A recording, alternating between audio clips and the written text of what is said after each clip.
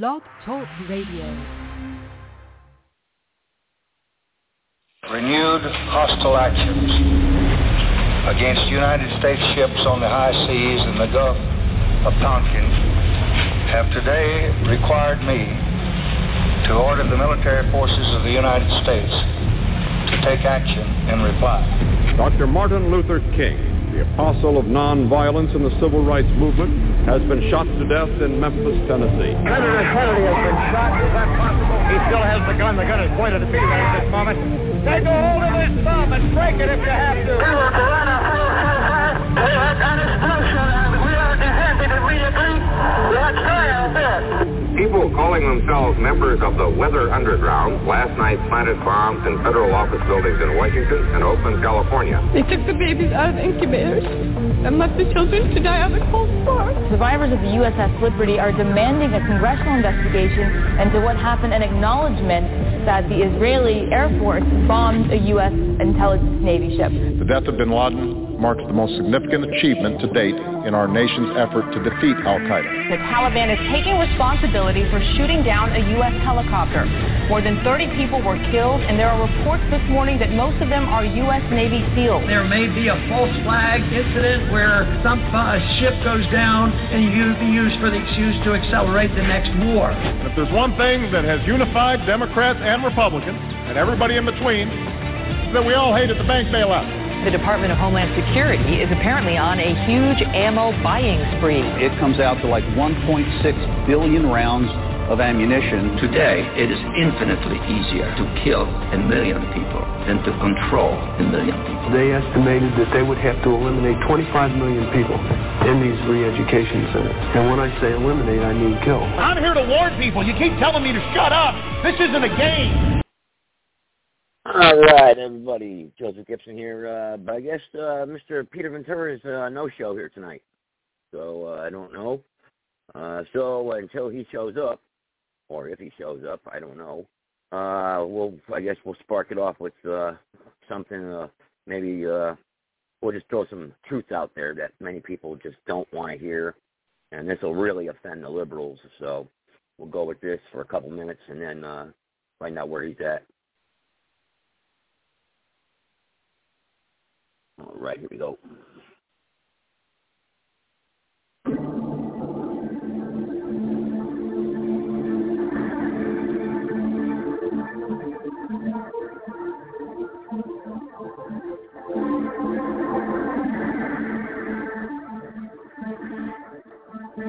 You have done a magnificent job. The visual impact that people will experience when they see what you have produced, you've been very impartial in your presentation, and you have allowed the people, the viewers, to make up their own minds. You presented the evidence, and anyway, it's an honor to have you on the program. I want to say that the work that Dennis Wise has undertaken and accomplished, and the value of this work cannot be underestimated at this time, and especially he has undertaken to present actual information about the most controversial period in human history.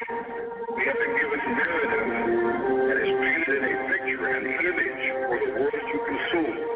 And we have to look at this. The reason this is so important this time for everyone to look at is we have to challenge the lies. Okay, that's one thing right there, just from a moral standpoint. In our time today, it is more than that just a morality. It is a matter of physical survival itself, because we have to look at this period and look at exactly what happened, which Dennis Wise has presented to us in his great accomplishment that he has put together there. We have to look at what happened. We had power in 1945. It was Stalin, Churchill, and Roosevelt. And what did they do with this power? As a gift, illustrated his great work, the greatest story never told.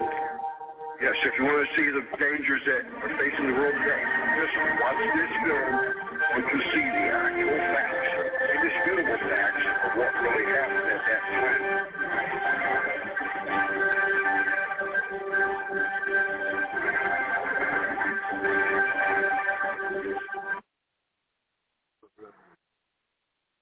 1550 AD. You'll always have shrieks of Eurocentrism, but anyone who spends any time at a university history department knows that they are obsessed with downplaying the greatness of Europeans and elevating all that is brown. Any trivial accomplishment by an Arab is ipso facto presumed to be the spark that created Europe. But what really pops out at you is that basically all invention occurred after 1500. One thing I noticed is that when someone is just trying to explain matter-of-factly the history of development in a field, like geology or medicine or physics, it's always white men that they're talking about. They only start bringing up the importance of some stuff some Arab did when they're trying to battle Eurocentrism or having a unit on the importance of non-European stuff.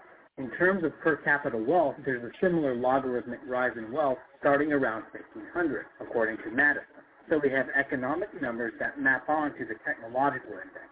And so we see, following the genetic changes in Europe, most concentrated in the North Sea area, you have the political reforms that ultimately led to the agricultural and then the industrial revolution, again, most concentrated in the North Sea area. So it's important to say this. Virtually all invention occurred by white people after 1500. And this is not something I say out of ignorance. I'm not ignorant of China or India or Japan or algebra. And when I say that the world before 1500 was mostly stagnant with not much going on, it's not because I'm ignorant of the Roman Empire or ignorant of the Ming Dynasty or that I don't know what the Ottoman Empire was or what the Mongol Empire was. It's just that I have a little bit of perspective. And the fact is that not a whole lot happened in the Roman Empire. They fought a bunch of wars.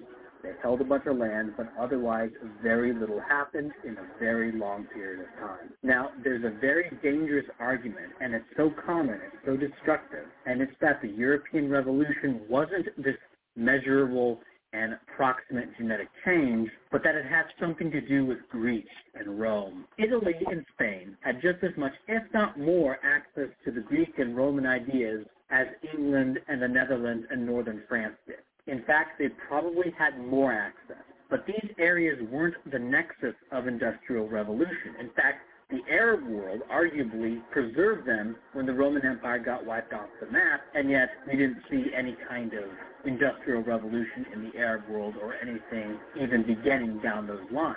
And it is dangerous to elevate some sort of philosophy or some sort of set of ideas because you end up not jealously guarding the most important thing that has ever happened, and that is the genetic change that occurred approximately from 1000 AD to 1800 AD in Northwest Europe, radiating out from there. This is what led to the end of feudalism, the creation of the common market and of mass production, which then made mechanization economically viable, in addition to creating a population genetically predisposed to invention. It may sound like some weird religious thing to say that Europeans are the light unto the world and created life as we know it, but where's the lie? Just look at the data. This isn't some conclusion you have to stretch to see. It pops right out at you. The Industrial Revolution is why your standard of living is higher than $700 a year. Life as you know it. It's not a fluke of circumstance. It's a result of a genetic change from a specific place and time. And when you say, let's abandon and disregard those genetics that created the world as you know it, and just assume that the world will continue without their supremacy. Now, you take offense when anyone questions this idea, as if it is completely self-evident that the modern world has nothing to do with the people who made it. When you do this, you threaten to do more damage than any invader, any military conqueror, any mass murderer in history has ever done, which is turn back the clock to the pre-European Revolution world. All right, there you go. I think that's pretty much bluntly states the facts there. If anyone was willing to challenge that, you're more than welcome to. I doubt anyone can or anyone will. But I guess, okay, well, I guess finally we get the Mr. Ventura. He was a little bit late there, so he's now on. So we can continue on with the podcast as scheduled, the Book of Daniel then. And then he'll go on for about 55 minutes or 50 minutes or so, and then we'll come back to restoring our republic and understanding our republic with real solutions. So here's Dr. Peter Ventura. Go ahead, Peter. Hi, good evening. Sorry about that. Had a little trouble getting in tonight. I don't know if I lost my own listeners. or not. I think everybody thinks your Connecticut crew is here. So, but the floor is yours. Go ahead. Hi, thank you. Good evening, and welcome to Sound Doctrine. Thank you again, Joe, for the platform. We left off in Daniel, and we were talking about chapter 8. We were going to start and get there with you. 1 second. I'm really happy to be on, to be honest with you, because I was surprised that I couldn't get in. Let's have a quick prayer. Father God, in the name of Jesus, Lord, we just thank you, Lord, and I thank you for getting me through here, Lord, tonight, and I want to praise you and give you the glory. And, Lord, ask you that you would bless the people that are listening, that you'd touch them in their hearts, and that this message tonight would open their spiritual eyes and ears and encourage them. And I thank you, Lord, in Jesus' name. Amen. Now, we left off in Daniel chapter 8.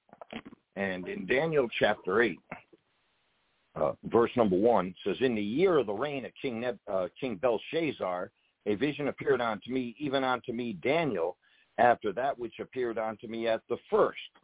And so chapter 8, and this chapter is going to deal with Daniel's vision of the ram and the he-goat. And he's going to explain how Greece conquers Medo-Persia. And then he looks beyond that historical fact to give some info about the Antichrist. And so you should know that from Daniel chapter 2, 4 to 7, 8, Daniel's writing has been in Aramaic. And from 8:1 to 12:13, we're going to find that Daniel's writings were in Hebrew. And so verse number 2 says, "And I saw in a vision, and it came to pass, when I saw that I was at Shushan in the palace, which is in the province of Elam. And I saw in a vision, and I was by the river Ulai. Then I lifted up my eyes and saw, and behold, there stood before the river a ram which had 2 horns, and the 2 horns were high, but one was higher than the other, and the higher came up at last. I saw the ram pushing westward and northward and southward, so that no beast might stand before him. Neither was there any that could deliver out of his hand. But he did according to his will, and he became great. And as I considered, behold, a he-goat came from the west on the face of the whole earth, and touched not the ground. And the goat had a notable horn between his eyes. And he came to the ram that had 2 horns, which I had seen standing before the river, and ran on to him in the fury of his power. And I saw him come close unto the ram, and he was moved with choler against him, and smote the ram, and brake the 2 horns. And there was no power in the ram to stand before him. But he cast him down to the ground, and stamped upon him, and there was none that could deliver the ram out of his hand. Therefore the he-goat waxed very great, and when he was strong, the great horn was broken, for it came up 4 notable ones toward the 4 winds of heaven. And out of one of them came forth a little horn, which waxed exceedingly great, towards the south, and towards the east, and towards the pleasant land. And it was waxed great, even to the host of heaven. And it cast down some of the host and of the stars to the ground, and stamped upon them. Yea, he magnified himself, even to the prince of the host. And by the daily sacrifice was taken away, and the place of his sanctuary was cast down. And a host was given him against the daily sacrifice by reason of transgression, and cast down the truth to the ground, where it practiced and prospered." And so we find here in chapter 8, verse number 1, Scripture says, "And in the 3rd year, the reign of Belshazzar, Daniel has this vision." Now, Daniel gives a timeline of the vision. It's 2 years has gone by. 2 years have elapsed since Daniel chapter 7, verse number 1. And this vision in Daniel 8:1 takes place approximately 553 BC, as right before the fall of the Babylonian Empire. And Belshazzar, remember, he's co-regent with his father Nabonidus. And this happens just before Babylon falls, here in chapter 8, okay? And so Babylon, it hasn't fallen yet, but Daniel's going to tell you how. And from, chapters 5, 25 to 28, we saw the fall of the Babylonian Empire to the Media, Persia, but by 8:1, it's not really yet happened. Okay, and so we saw those visions. Now, in verse 2, he says, when I saw, I was at Shushan in the palace, you see. And Daniel, he's transported in this vision spiritually to Shushan, which ultimately becomes the capital, by the way, of Persia. It's also known as Susa. And Nehemiah was the cupbearer to the king there. And in Esther chapter 1, verses 2 through 3, we see it's in the province of, that happens in the province of Elam, which is a region of the northeast side of the Persian Gulf. And so we see that the western boundary is the Tigris River. And I hope that gives you some kind of geography for it. But north into Media would be east into Persia. So Shushan's 230 miles east of Babylon, 120 miles north of the Persian Gulf, and the river Ulai, a river that runs through the province of Elam. You know, remember, historically, there's a lot of things, a lot of places that don't exist anymore, territories, lands, countries that existed at one time that don't exist right now in history. You have to go back to history just to find them. You know, if I told you about Iconium or Mesopotamia, and you would say, wow, you know, where are these places? You see. So I'm trying to give you a description that Shushan's 230 miles east of Babylon, and that's 120 miles north of the Persian Gulf. Okay. And so verse number 3 said, a ram he's talking about. He says, then I lifted up mine eyes and saw, and behold, there stood before the river a ram, which had 2 horns, and the 2 horns were high, but one was higher than the other, and the higher came up last. And that ram is the Media-Persian Empire. It expires in Daniel 8, verse 20. Because in Daniel 8, verse 20, we read, the ram which thou sawest having 2 horns are the kings of Media-Persia. You see? And so that we're going to get to the definition of this whole thing. But the 2 horns represent the kings, Darius and Cyrus. And the higher horn represents the Persian Empire. And it's the greater of the 2 kingdoms. Remember Daniel 5:31, when Babylon's destroyed and Cyrus takes over, right? He's the king of Persia, and he takes control. And then Daniel chapter 6, verse 28, Darius rules first, right? And then Daniel gets in the lion's den under Darius, and then Cyrus. And, you know, you can go to Ezra. You don't have to go there right now, but if you looked at Ezra chapter 1, verses 1 and 2, you see, and it's about 536 BC, and that captivity's coming to a conclusion for Israel. Verse number 4 says, I saw the ram pushing westward and northward and southward, so that no beast might stand before him. Neither was there any that could deliver out of his hand. But he did according to his will, and he became great. All right? So this ram, the expansion he's talking about of this Persian Empire, and it's in the east and west towards Syria and north toward Armenia and southward toward Egypt. You know, Marcellinus,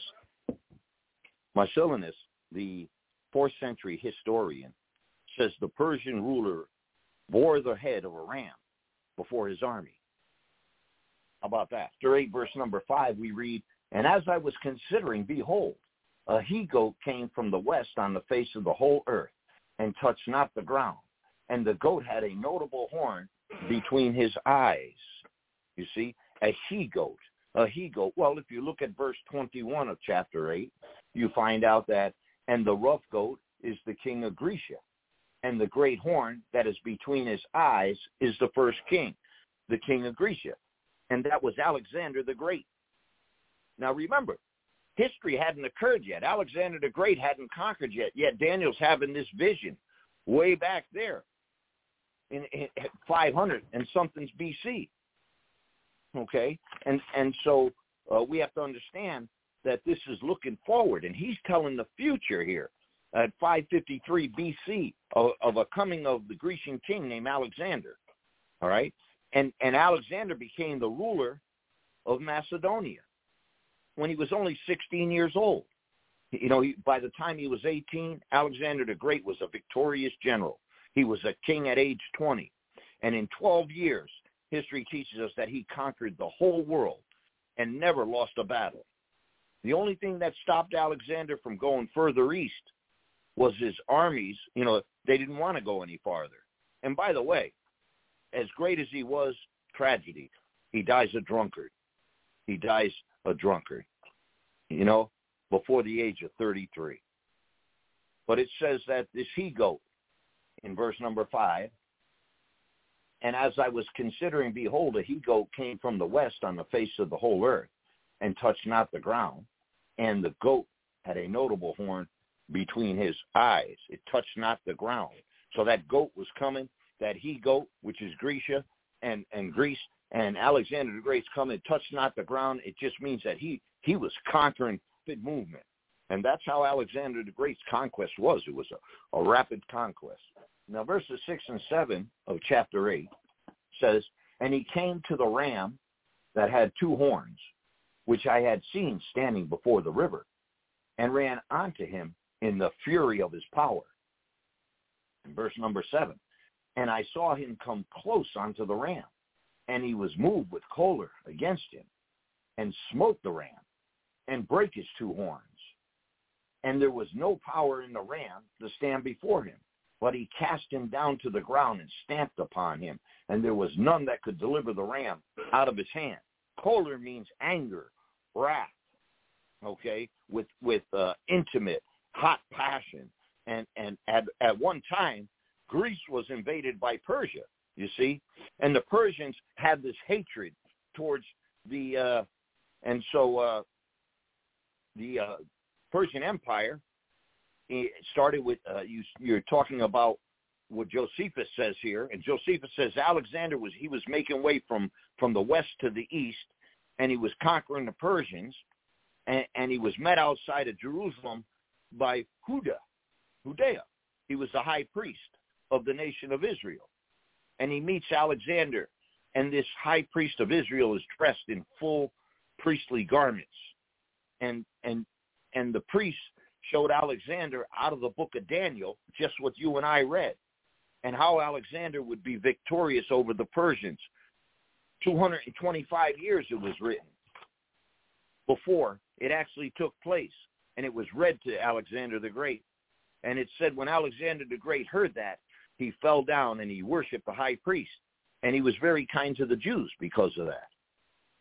And so verse 8 says, therefore the he-goat waxed very great, and when he was strong, the great horn was broken, and for it came up 4 notable ones toward the 4 winds of heaven. 4 notable horns came up. And so if you'll notice with me that when Alexander died, there was one appointed as a successor, and ultimately 4 of Alexander's generals divided up the empire, just like verse 8 said. And there were 4 kingdoms which came out of that one empire of Alexander the Great. And so they divided his land, his generals did. One's name was Cassander, and he ruled over Macedonia and Greece. The second general, Lysimachus, he ruled Thrace, Bithynia, and most of Asia Minor. Seleucus, he ruled Syria and the lands toward the east, including Babylon. And Ptolemy ruled Egypt, Palestine, and into Arabia. And you see, the key kingdoms that these men ruled over were Cassander was Greece, Lysimachus was Asia Minor, Seleucus was Syria, and Ptolemy Egypt. And so when the Antichrist comes along, he's going to come from one of these kingdoms. And he's going to come from the Confederate States of the European or the revived Roman Empire. But we'll have the same connection to Syria. And so the Antichrist, as we said before, if you looked at Judas Iscariot, he's the man from is man, and from Kerioth, the man from Kerioth, or Moab, or of Syria.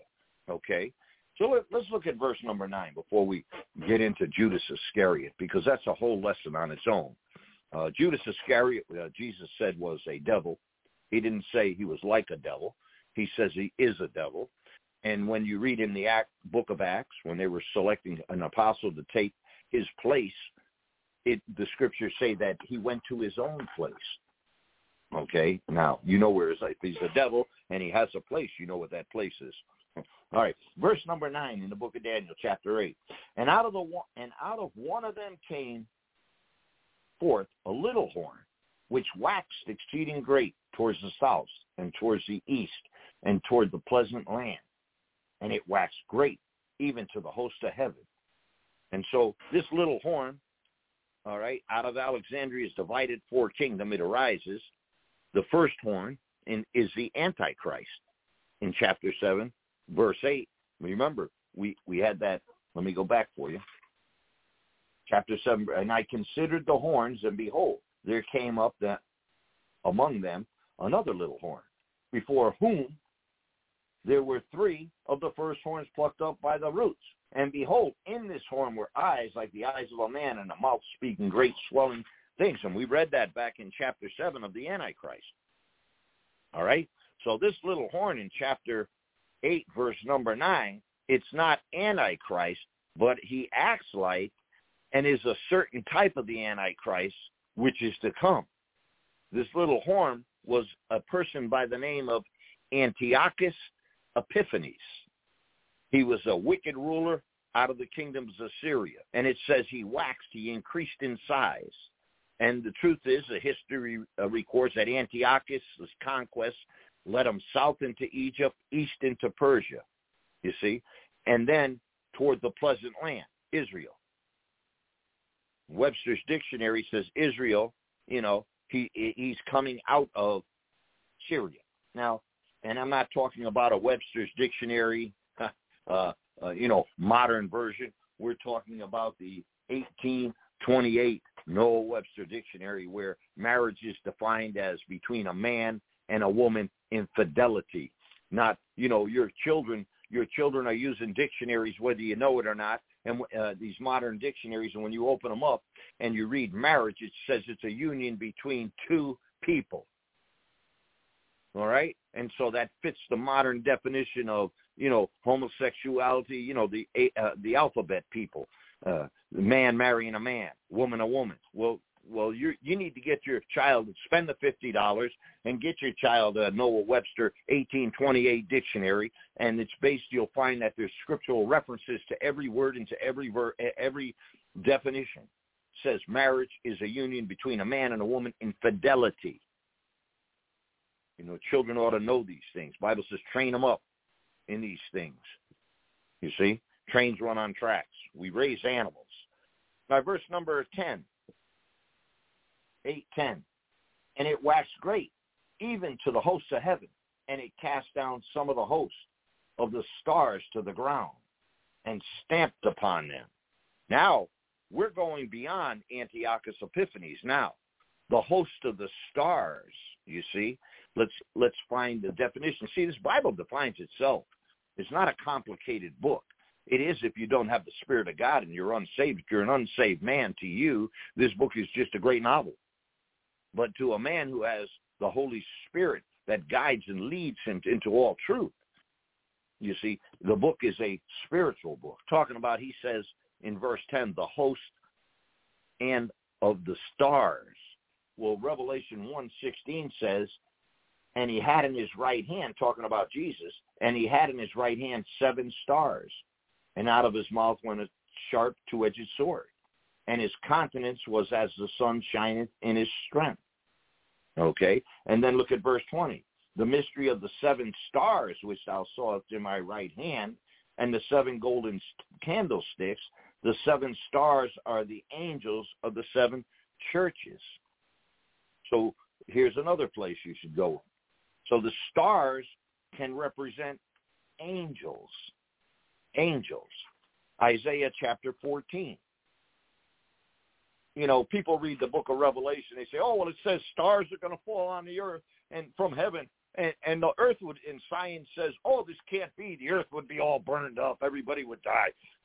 Well, that's not the stars they're talking about, okay? They're talking about angels. And you say, well, what do you mean? Listen, you got stars walking around Los Angeles, don't you? Come on, cut it out. Hollywood.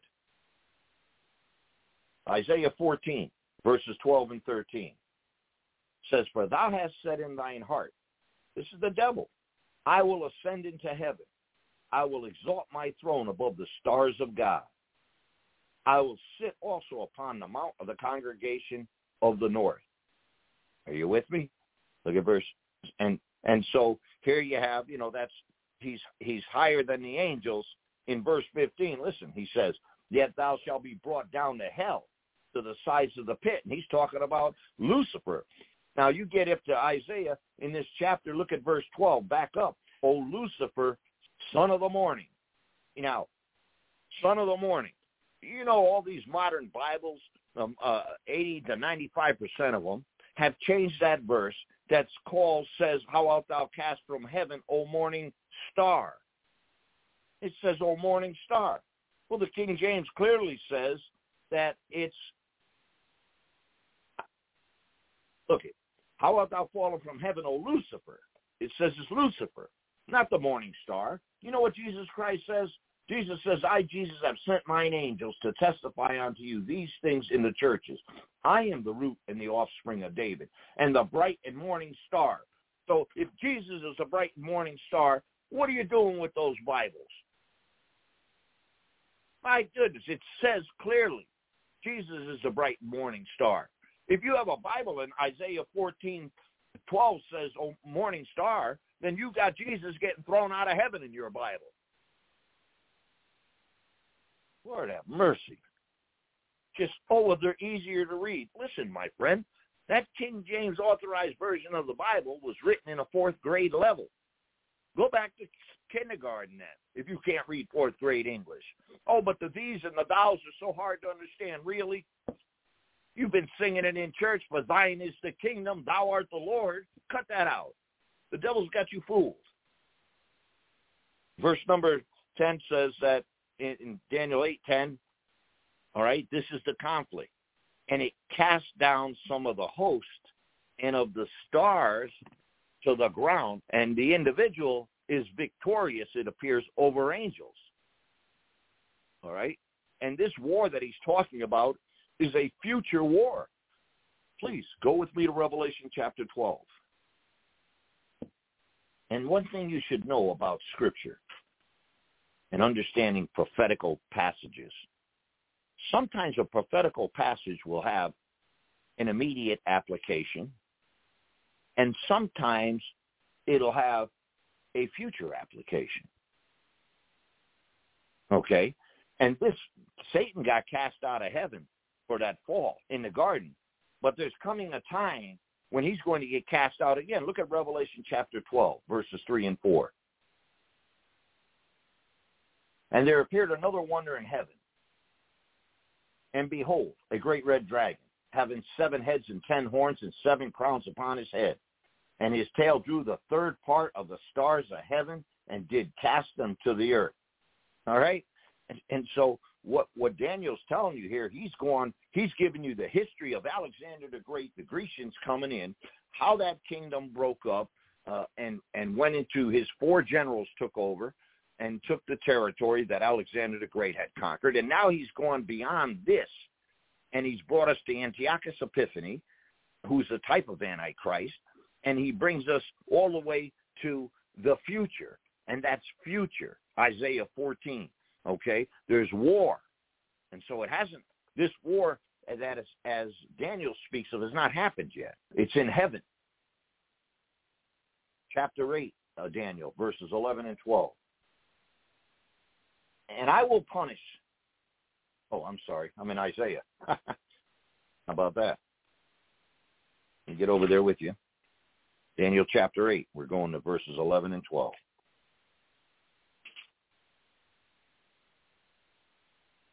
The scripture says, yea, he magnified himself even to the prince of the host, and by him the daily sacrifice was taken away, and the place of his sanctuary was cast down. And a host was given him against the daily sacrifice by reason of the transgression, and it cast down the truth to the ground, and it practiced and prospered. Okay? The prince of the host is Jesus Christ, the prince of the host. And you see, he exalts himself against the Lord. When you look at Daniel chapter 9, verse 25, it says, "Know therefore and understand that from the going forth of the commandment to restore and build Jerusalem unto the Messiah the Prince." You see, the Messiah the Prince. So here you have in verse 11 and 12,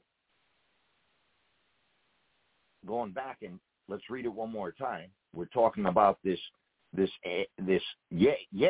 Antichrist. He magnified himself even to the prince of the host. And by him the daily sacrifice was taken away. Okay, and so right there you're in the tribulation, and Daniel's describing the tribulation in verse number 12, because remember, during the tribulation, the temple's rebuilt in Jerusalem, and the daily sacrifice is going to go on. And so you see, remember, when the tribulation occurs, we have the rapture, and the Christian church is gone, saved body of Christ, and then the tribulation begins, and the Antichrist shows as a man of peace for the first 3.5 years. Well, praise Jesus. All right? But then in the middle of that tribulation, he goes in there and he sets up his own idol in the temple. You see? If you studied about Antiochus Epiphanes, and I'm going to give you some background on it, and you're going to see how he typified the Antichrist in history. But right in the middle of the trib. Okay, so remember, if you look at Hebrews chapter 10, verse 11, and Hebrews, chapter 10, verse 11, is written who? Hebrews 10, verse 11. Scripture says, "And every priest standeth daily ministering, offering oftentimes the same sacrifice which could never take away sins." See? And remember, we've gone, when you're reading Hebrews, we're really in a transitional book. You're going from, Old Testament, New Testament, same thing with the book of Acts. You're going from law to grace. And the book of Hebrews was to show the Jews that Jesus is better. And in Hebrews 10:11, there's not been a daily sacrifice since 70 A.D. And so right now, the Mosque of Oman's sitting on the Temple Mount, the same place where Abraham offered Isaiah, and David purchased the threshing floor of Aruna.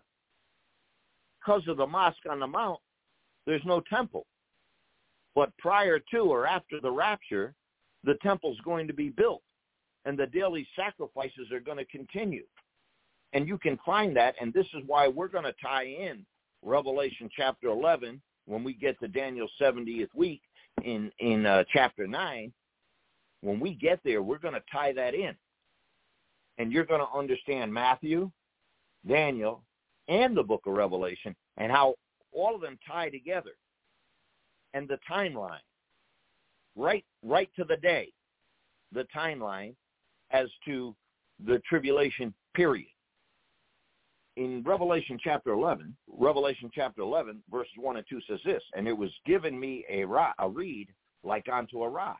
And the angel stood, saying, Rise, and measure the temple of God, and the altar, and them that worship therein. But the court which is without the temple leave out, and measure it not, for it is given unto the Gentiles. And the holy city shall they tread underfoot 42 months."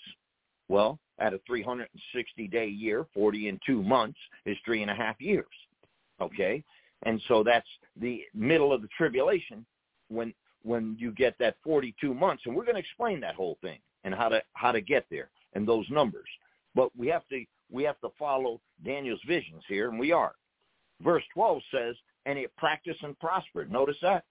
"And the host was given him against the daily sacrifice by reason of transgression. And it cast down the truth to the ground, and it practiced and prospered." You see, that's the Antichrist. And he stops the sacrifice from taking place in the temple. Remember what Jesus said in Matthew 24. When you see the desolation of abomination spoken of by Daniel, talking about going from a Syrian Assyrian from Syria. And so in 175 BC, begins to reign until, we're talking about, and I want you to get this. This is Antiochus Epiphanes. And you can study this historically. All right? And he's a perfect type of the Antichrist, typifies him, prefigures him. But he's a Syrian from Syria. And he comes in at 175 BC, and he begins to reign until 164 BC. He began a military campaign, and he invaded Egypt, Palestine, also Israel. He attacks Jerusalem, 1,000 Jews in 3 days. He sold into slavery about 40,000 more Jews. He began his evil actions, in regard to the temple on September 6th, 171 BC. On December 15th, 168 BC, about 3.5 years later, he sacrifices a pig, on an idol altar that he made in the Jewish temple. He took the Jewish priests that were there, and he made them swallow the swine and made broth and sprinkled their entire temple with the broth of the blood. And he carried off the golden candlestick, the table of shewbread, the altar of incense, and some other items. And he destroyed the sacred books of the law. And then he took a large image of Jupiter, and he put it in the Holy of Holies. And throughout Israel, altars of Jupiter were set up. And the Jews were forced to sacrifice on these altars. And all these things are called an abomination of desolation. Prophetically, all these things look forward to the son of perdition, who's going to do the same thing. Okay? Verse 13. Then I heard one saint speaking, and another saint said unto the certain saint which spake, How long shall be the vision concerning the daily sacrifice and the transgression of desolation to give both the sanctuary and the host to be trodden underfoot? How long shall be the vision concerning the daily sacrifice and the transgression of desolation? Well, let's look at some verses. Look at Daniel 9, verse 27. And he shall confirm the covenant with many for 1 week, just 7 years. And I'll give you that, how you come to that conclusion of 7 years for that 1 week. And in the midst of the week, 7, 3.5 is half of 7. He shall cause the sacrifice and the oblation to cease, and for the overspreading of the abomination he shall make it desolate, even unto the consummation, and that's determined, shall be poured out upon the desolate. Daniel chapter 12, verse number 11. And from the time that the daily sacrifice shall be taken away, and the abomination that maketh desolate set up, there shall be 1,290 days. Okay, now we're not going to get into these numbers yet. Okay, but we're going to break it down. Now I want you to go, when we get to Daniel chapter 9, now I want you to go with me to Matthew 24. I want you to see how all these things place and how this is prophetical. And so you get to Matthew chapter 24, and you'll find the Lord speaking. Okay, and the reason why I'm bringing it here is I want you to understand the context of what Daniel's saying. Okay, so you can understand Matthew 24, and then you can understand Revelation, because we're going to go there in a minute too. But look at Matthew 24, 14 to 15. Jesus said, And this gospel of the kingdom shall be preached in all the world for a witness unto all nations, and then shall the end come. When ye therefore shall see the abomination of desolation spoken of by Daniel the prophet stand in the holy place, whoso readeth, let him understand. Okay, there's Jesus telling the Jews. Now listen, this is Jewish in context. There isn't a Christian in town. Christ has not gone to the cross yet. Rightly divide the word of God. I say it in every program. 2 Timothy 2:15, study to shew thyself approved unto God, a workman that needeth not to be ashamed, rightly dividing the word of God. okay? The reason why people don't know the Word of God is because, number one, they're too busy, all right? You have to study it. You just can't go to the internet and pull out a piece from something that somebody wrote. You need to study the Scriptures, and when you know the Scriptures, you will know the power of God. Amen? Now, so Matthew 24 talks about that abomination of desolation. Then we get over to 2 Thessalonians. We're all talking about the same thing here. 2 Thessalonians chapter 2, verses 3 and 4. Let no man deceive you by any means. Talking about the rapture now. For that day shall not come except there come a falling away first, and the man of sin be revealed. There it is, the man of peace, the son of perdition, who opposes, exalteth himself above all that is called God, or that is worshipped, so that he as God sitteth in the temple, shewing himself that he is God. Remember ye not that when I was with you, I told you these things. You see, it's the mystery of iniquity. The mystery of godliness is God manifested in the flesh. And the mystery of iniquity is Satan manifested in the flesh. Okay, go to Revelation chapter 6, verses 9 and 10.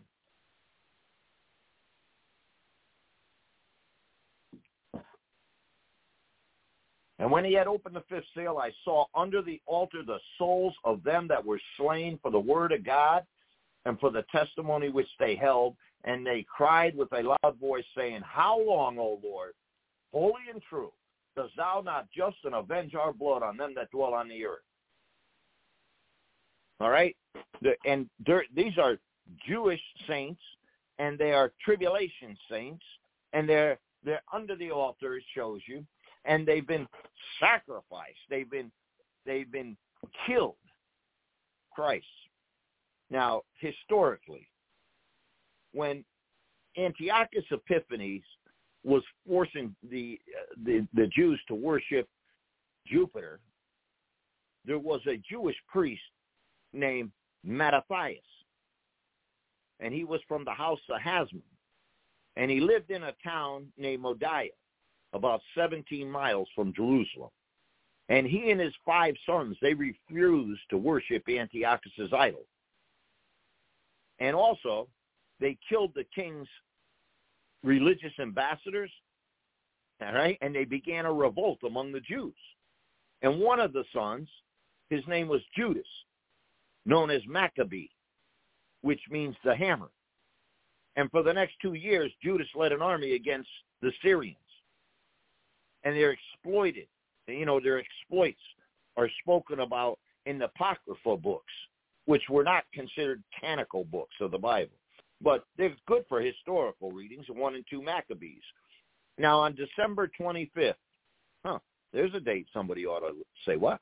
On December 25th in the year 165 BC, the temple was cleansed and rededicated. And the dedication was called by the Jews the Feast of Dedication. And you could read about that in John chapter 10, verse 22. See how these things all come together? And then it gives you a better understanding of what this Feast of Dedication was. You see, in John 10:22, well, that's where it came from. It came from the restoration after the Maccabean rebellion. John 10:22 says, and it was at Jerusalem the Feast of the Dedication, and it was winter.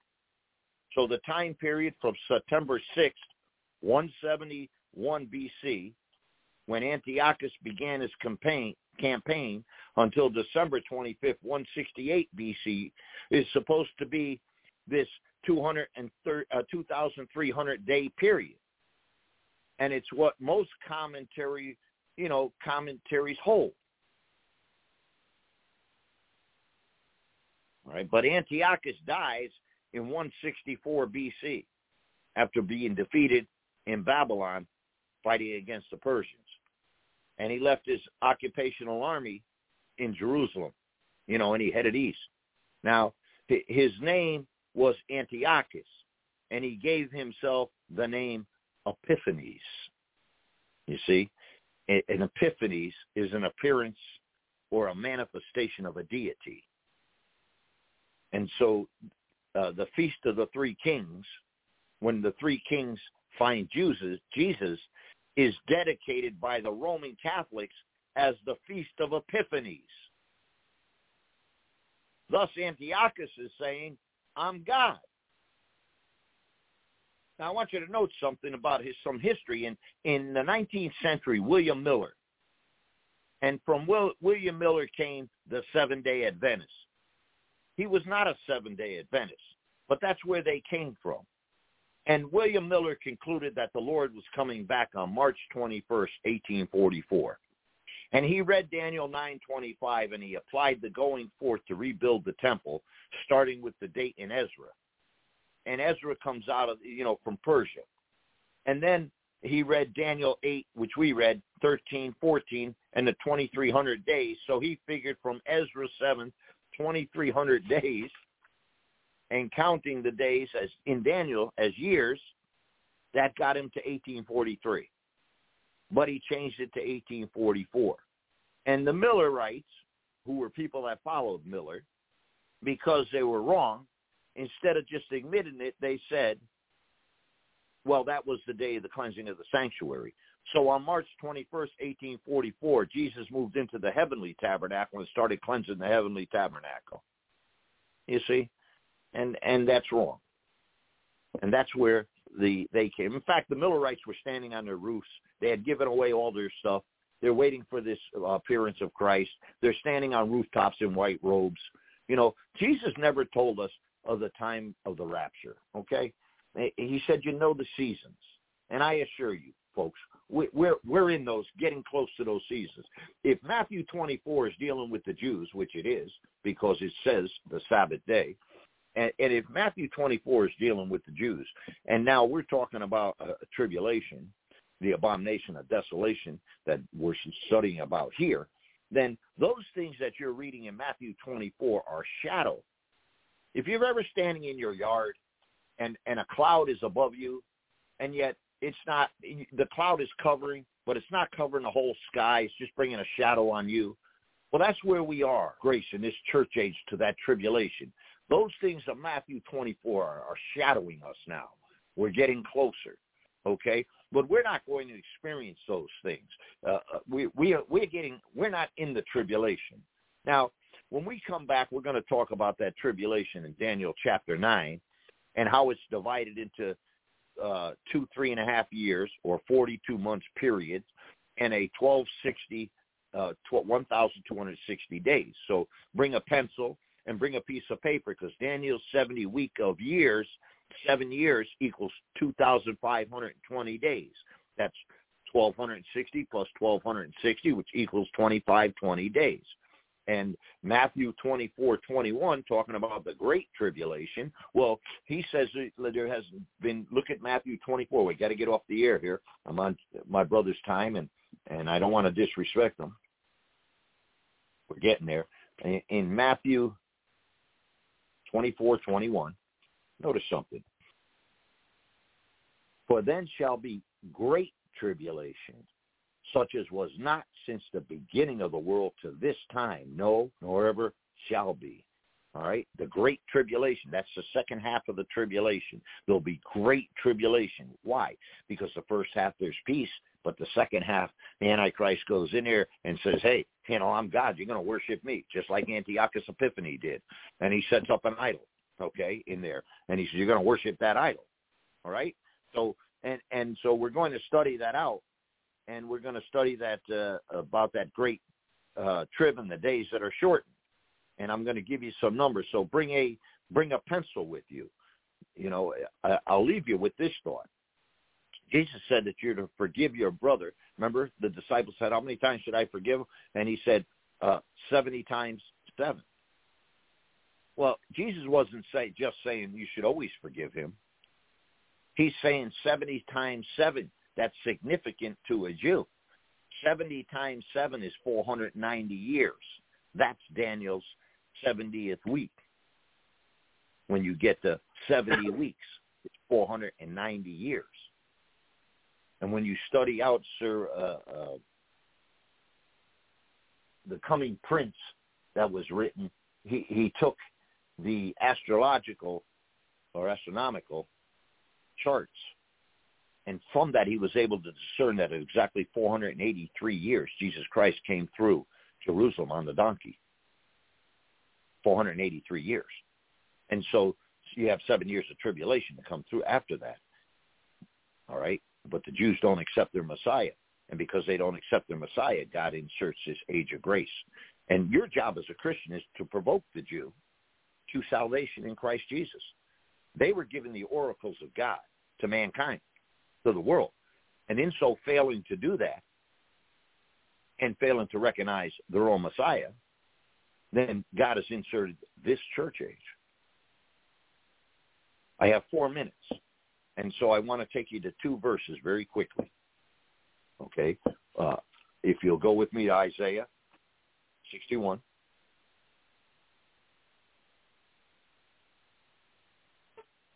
Isaiah 61.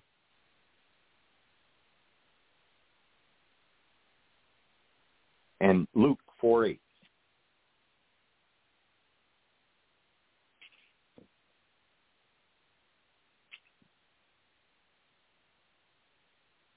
Getting there with you. Excuse me, Luke 4:18. Okay? I want you to, this is Jesus. Now notice in Luke 4:17, it says, and it was delivered unto him the book of the prophet Isaiah. And when he had opened the book, he found the place where it was written, the Spirit of the Lord is upon me, because he has anointed me to preach the gospel to the poor. He has sent me to heal the brokenhearted, to preach deliverance to the captives, and recovering of sight to the blind, to set at liberty them that are bruised, to preach the acceptable year of the Lord. And he closed the book. Okay? Now, look what he said in verse 21. Today is the scripture fulfilled in your ears. See, this idea that only in the original manuscripts are they inspired, everything else is not. Jesus didn't have an original Isaiah, number one. He read from the scriptures, and he said he had the scriptures in his hand. All right? He didn't have an original. So that's a fallacy. Now, what I want you to see is this. Notice that in Isaiah 61, what Jesus is quoting is verse number 1 of Isaiah 61. The Spirit of the Lord God is upon me, because the Lord has anointed me to preach good tidings, that's good news, unto the meek. He has sent me to bind up the brokenhearted, to proclaim liberty to the captives, and the opening of the prison to them that are bound, to proclaim the acceptable year of the Lord.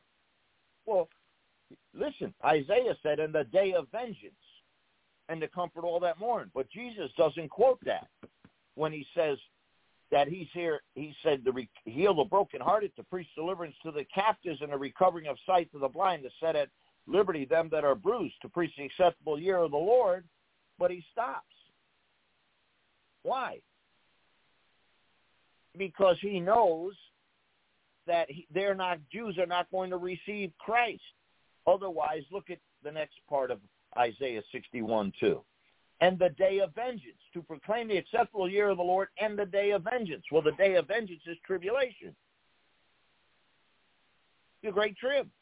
And so what you have between that comma, see that little comma right there, between to proclaim the acceptable year of the Lord, comma, and the day of vengeance, you have approximately 2,000 years between that comma.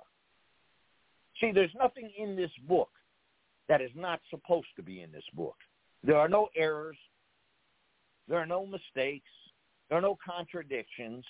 Jesus stopped there because he knew in Luke 4:18 and 19.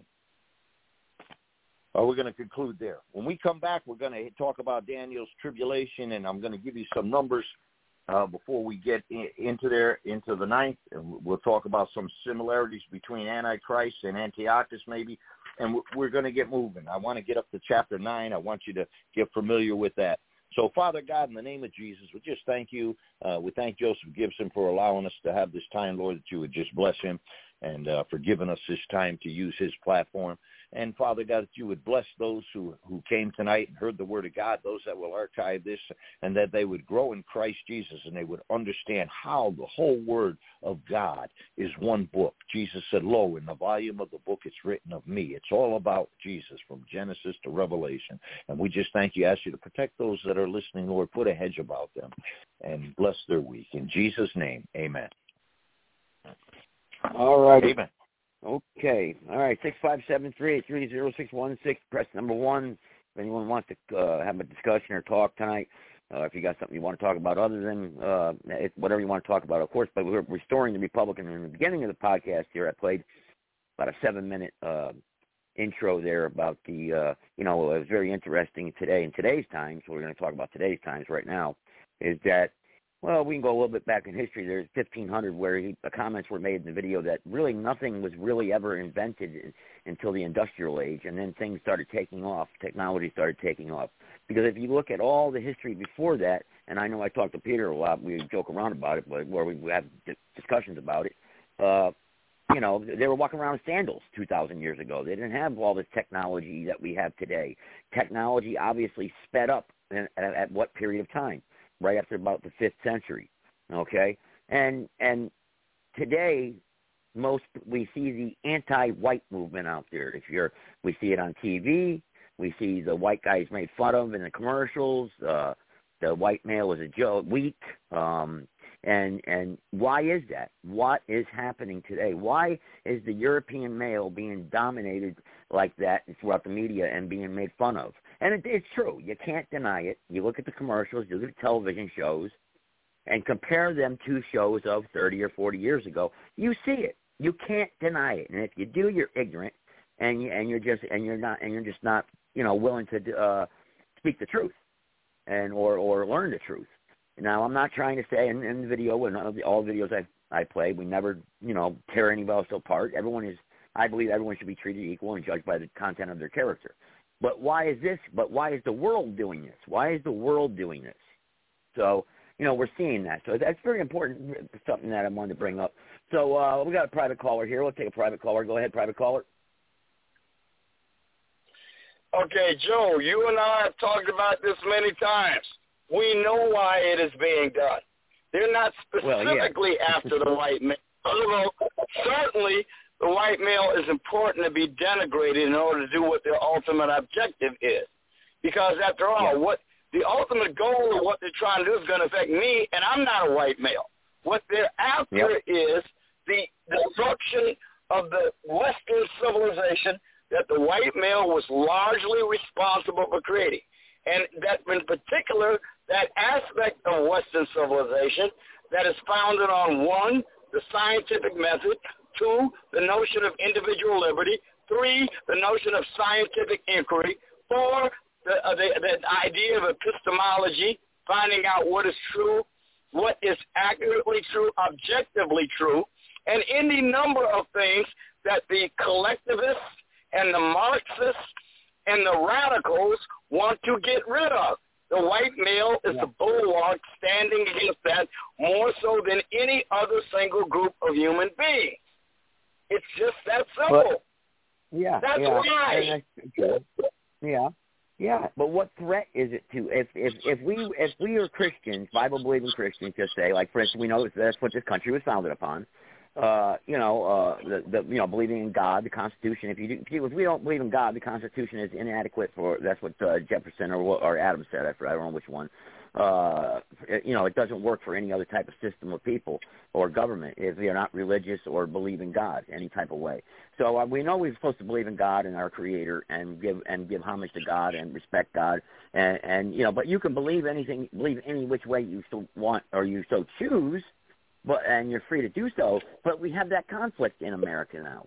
Because people say, well, I don't want to believe in God. I get to, look, we have a congresswoman that is a Muslim. How could we have that? It's a conflict. That's what I'm trying to get at here. It's a conflict, and it's tearing the wheels of justice or the scales of justice or freedom. It doesn't work, Sarge. It doesn't work at all. Why? How can we allow this to happen? Have a Muslim in there, but you have a right to, though, according to our Constitution. But Joe, we have people that don't want a society that is founded on transcendent objective truth and liberty and freedom of speech and all of the other things that Western civilization has led us to date. They don't want that. They want totalitarianism. They want collectivism. They want control. And oddly enough, what's amazing for many of the useful idiots that don't seem to realize it, the very licentiousness and degeneracy that many of them advocate are among the first things that will be stamped out when they enforce their notion of socialist discipline like you see in communist China. You don't see any public expressions of lesbianism and transgenderism there, do you? There's a billion people in China. You don't see any of that publicly. And there's a reason for it, because collectivist socialist discipline will not allow it. But we're poisoning ourselves then. That's what I'm saying. We have to allow it because our Constitution allows a free society to do this. But it's kind of like taking poison. It's like me shooting you in the head and then giving you a Band-Aid. You know, it doesn't make any sense. You know? But, Joe, these people, like I'm thinking, Joe, did you hear what I just called them? They're useful idiots. One thing about communists and Marxists, and they're very good at doing, is identifying those lumpen proletariats that can be useful to their cause. Even though Karl Marx himself says I see some callers. I see other callers. Yeah. I'm sorry. Sorry. Look, if they can use them for their temporary gain, that's what they're going to do. They will either wipe them out or suppress them when and if they come to power. Yep. All right, I don't want to make anybody wait. So to two private callers and 234. Let's get 234 on first. Go ahead. Hi, Joseph. How are you? This is Lauren. Lauren. Okay. How you doing?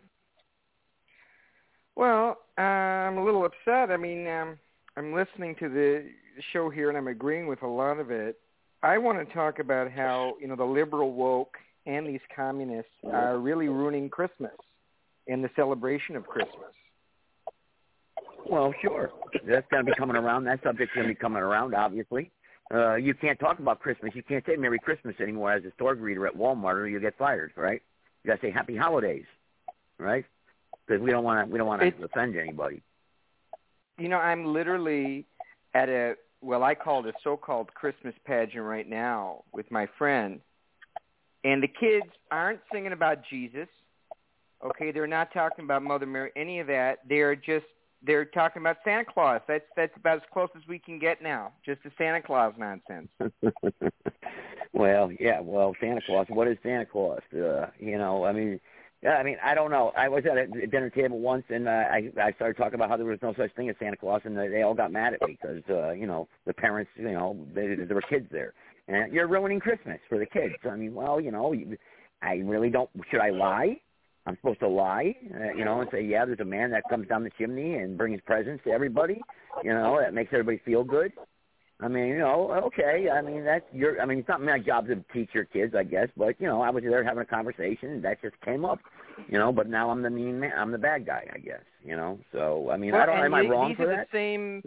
These are the same people that if you said, oh, there is someone that died for your sins, all of a sudden, oh, that's make-believe. That's, you know, you can't say that's that. A good point. Yeah, that's a good point. That's a good point, actually. Thank you. Yeah. If someone died for your sins, and it wasn't. Someone died for your sins, and it wasn't Frosty the Flippin' Snowman. Okay. Yeah, there you go. I'm going to use that argument. That's a good one, actually. That's good. I like that. You can talk about the country's going to hell. The country's going to hell in a handbasket, and I think what's happening is we've lost our moral compass. Well, yeah. Hey, Joe.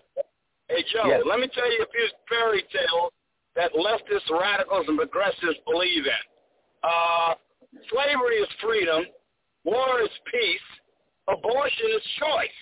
See, these are all fairy tales, and they regularly repeat. You know, climate change is real, and it's caused by mankind activity. These are all fairy tales they regularly repeat. They have their own set of fairy tales. They have their own set of sacraments. They have a new form of liturgy. It is their new religion. It is the state. It is all these shibboleths they throw in our faces every day. Yeah. You know, our strength is diversity just in and of itself. Diversity is a strength. Don't dare disbelieve it, no matter what kind of disruptions you get with the diversity. Like, you know, with unchecked illegal alien immigration on the southern border with a sudden influx of Muslim radicals in the country who are literally going onto our government properties and defend. All these fairy tales, they regularly repeat to us and demand that we believe. Nobody believes in more fairy tales than the radical left. Nobody. Yeah. And we need to start calling them out for it. Yeah, go ahead, Carl. You know what's so funny? Because I'm here at the pageant, and someone just said, Jesus, get off your phone. And you know what? That's the first time I've heard Jesus all night. So why don't you mind your business and don't mind what I'm doing right here? That's what they like to do, to silence people. Hey, man. You might get thrown out and arrested, though. You might get arrested and thrown out, so I'd be careful. Man, I'll tell you, man, these people, these cultural Marxists have done such a thorough job with their notion of critical theory. And you know what critical theory is? It's just criticizing everything that they disagree with and wish to subvert. And they've done such a thorough job of it that there's almost nothing that comes up in public discourse that does not relate to this theory of critical theory. Critical race theory, critical economic theory, critical this, critical that. I mean, it's in everything. And like I said, and the one thing that must always be questioned, always, is the notion of objective truth, because there is no truth. There's your truth, there's my truth, there's racial truth, there's the truth of white supremacy. There's there's no objective truth that cannot be allowed to stand ever. Well, look, look, I get the was that, Peter, you want to say something? I don't know if you tried to get in there or not. I thought I heard him. Yeah. I don't know if he did. Go ahead, Peter. Yeah, same thing you and I have spoken about, and I'm glad to hear our friend in there. Same thing you and I have spoken about, and over time in the last couple of weeks. The idea is to get rid of truth. The only standard of truth is the Bible. It's back to the Bible or back to the jungle.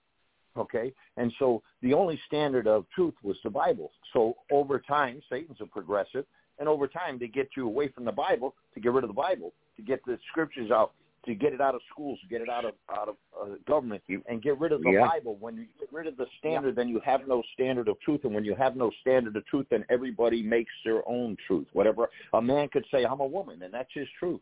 That's my truth. Yeah. We're a Christian really country. Dangerous. Go ahead. We're a Christian country, and I think it's okay to act like it. And I'd like to know what happened to family values. I'd like to know that.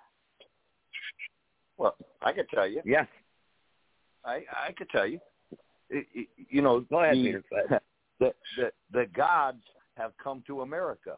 These spirits that were ruling in the ancient world, who were, remember, all those pagan religions were like Ephesus, where they had Diana, Ishtar. All those pagan religions were, when we went westward and Western civilization was Christianized, Jupiter, Venus, all the Grecian mythologicals, all these people, those gods had no more power anymore over the people because they were westernized to Christianity.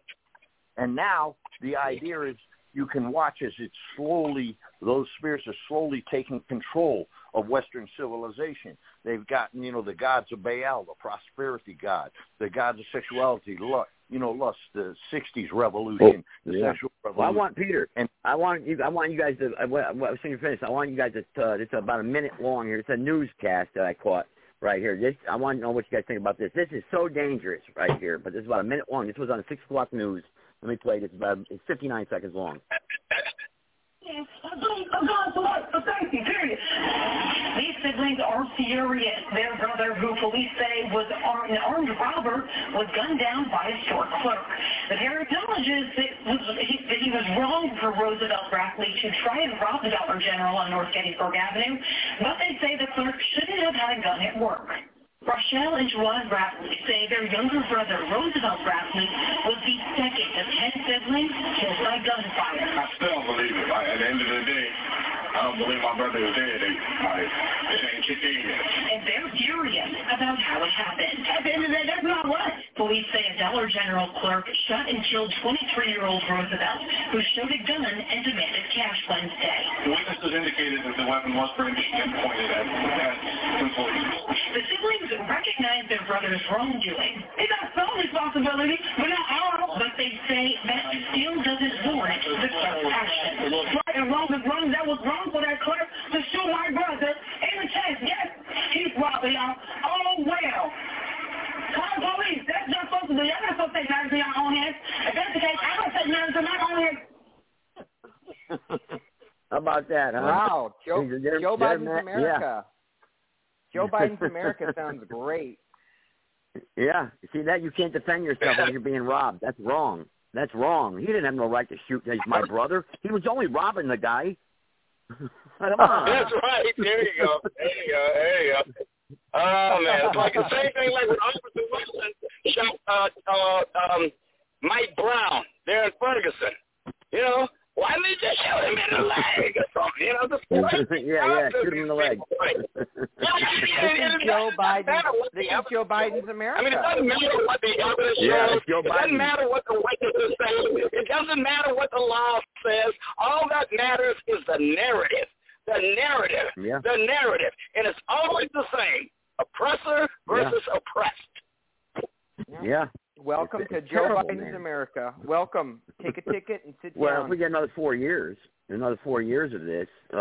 this administration here, we're in big trouble. Big trouble. I would say it's over right now. If you said it. Man, you ain't said nothing yet. But again, what I played in the beginning there must have offended a lot of people. That that the white European is the evil guy. You know, and really they invented everything after 1500. They really did. A majority of everything. Not every single invention came from the white guy. Of course not.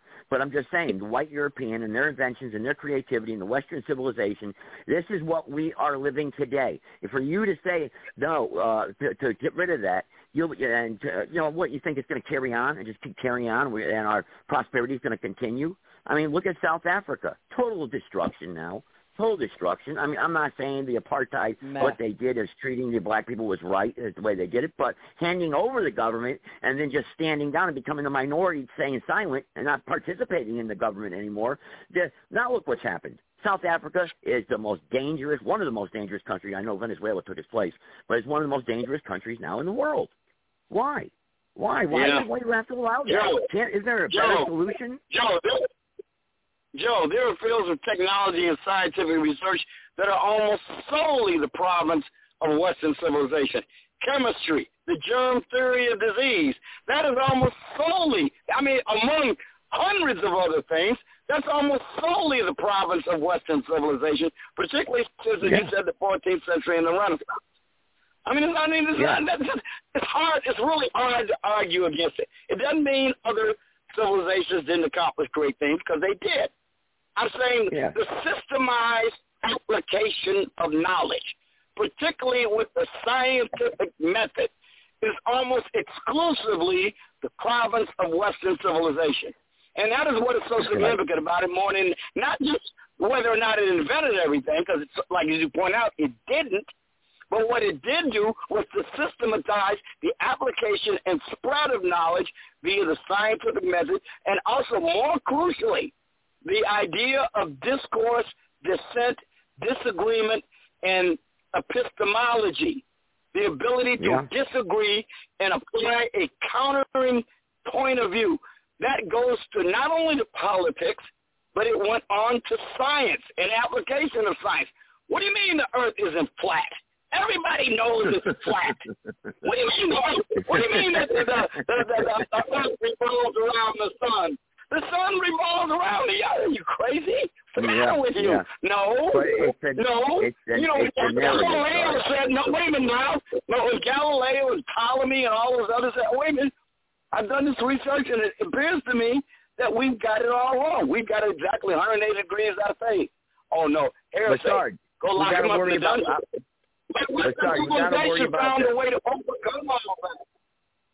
We got to worry about the military propaganda. You know, go ahead. Joe, you want to hear this? You want to hear the kicker in this? So I'm at the pageant here. You know what they just wheeled out on the goddamn stage? A menorah. What? A menorah. Well, not one cross. What does the menorah represent? Not one baby Jesus, but there's a menorah on the stage. Well, isn't it Hanukkah? Isn't it Hanukkah season though? Isn't it Hanukkah season coming up? I mean, I don't have a problem with that. Why can't we have anything Christian on the stage? Well, obviously you're probably in a Jewish, what do they call them, temples? I don't know. But listen, this is a New World Order temple. No, I came across this today, though. I'm at a school. I'm at a school right now. Well, public school. Well, what about separation of church and state? I don't want to say exactly who I am, but I work for government. Okay, I'm a representative. All right. Okay. And I'm disgusted by this. I'm among my constituents right now, and that's why I felt the need to call you. Okay, Well, let me ask you a question. If you're a representative, listen, there's nothing wrong. I mean, the menorah really, I wouldn't be offended by. It, but no, again, if they're not, I'm not offended by the menorah, Joseph. I'm offended that everything else is secular, but they're allowed to show that. That's what is offensive to me. And it's not a predominantly Jewish area. That's a good point. And now people are looking at me, okay, because, all right, why don't you mind your own business? Sir, sorry, I'm not talking to you, Joseph. No, because now I got people looking at me. Why don't you mind your own fucking business? Yeah. Sorry, That's go ahead, all right. That's all right. All right, listen, let me play this little clip right here, Sarge. Yes. Yes, Joe, look, let me tell you, he was speaking about the white male not too long ago. Let me tell you why I believe that we are hurtling toward another significant war. Because now the Army is doing recruiting that appears to be geared toward heterosexual men, particularly white men. Now, if you notice, for the longest time, at least the last 10, 12 years, the United States Armed Forces have been gearing advertisements mainly, it appears, to getting women and to getting minorities. But now they are definitely gearing it up, and you can see the emphasis now to try to get, because let's face it, if there's a big war, most of the men doing the fighting are going to be white males because they're most of the men. And they realize they've been hemorrhaging them with all of these activities they've been doing over the last decade or so. And now they realize they got to get them back if we're going to have any kind of fight anywhere. You're going to have white males in your armed forces to fight. And this is almost a sure indication to me that they're really considering it. Well, let me play this in. This will probably confirm what you're saying then. Okay, so this will probably confirm it, and this New World Order brainwashing right here.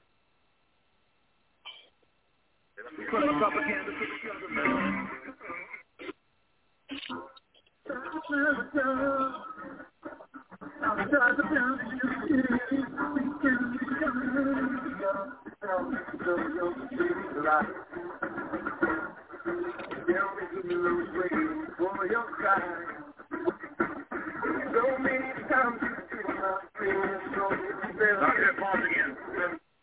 So you didn't bring this on yourself, but soldiers are stuck outside the city lights. They're stuck battling. You need to join the military to save Americans that are outgunned and outnumbered.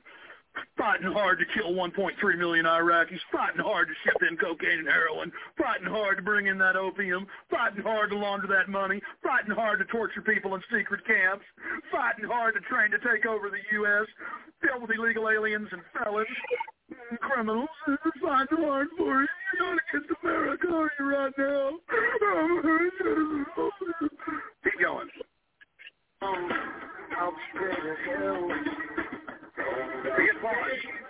Pause.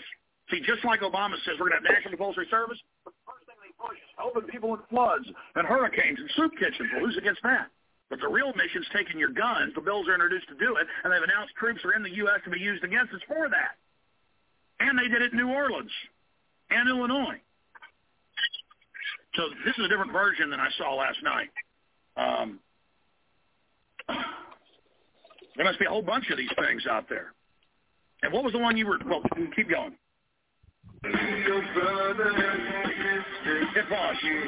See, now they're associating it with... Everything's an image, a meme, a archetype. You know, now you see one of the revolutionary swamp foxes. He's running from cannon fire. He's a militia, when in truth the feds are demonizing militias, trying to outlaw them, trying to disarm the American people. But they show you that image. Oh, we're the guys that are with the Founding Fathers. When I have FEMA on video teaching the Founding Fathers were terrorists, then America's bad. Oh, it's in Road to Tyranny. You want me to play that clip? You're out there doubting me? Oh, just like I told you, Alzheimer's is being caused by watching TV? And all the mercury in your food? Would you like me to show FEMA saying the Founding Fathers were bad? We have time, we will do that, but it's in Road to Tyranny. So look at that. That's a Minuteman. Ooh, that's been taboo. That's been bad in the media, but now it's okay. You can be a Minuteman. You can be a Minuteman. You can help take over Iraq and make sure all the kids get their shots so they can't have babies. But they'll tell you it was so they don't get smallpox. Let's go ahead and go back to the clip. I'll be right here.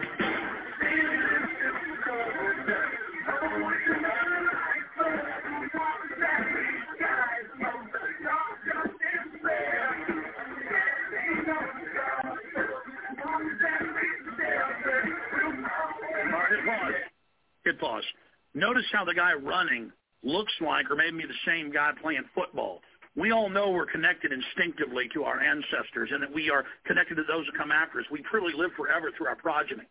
So they're actually reaching into base human programming, and not just with our heritage, but directly with it being the same person, saying he fought before, be part of that great heritage. This is hardcore psych warfare. Continue with the Pentagon attack on the American people. Go ahead.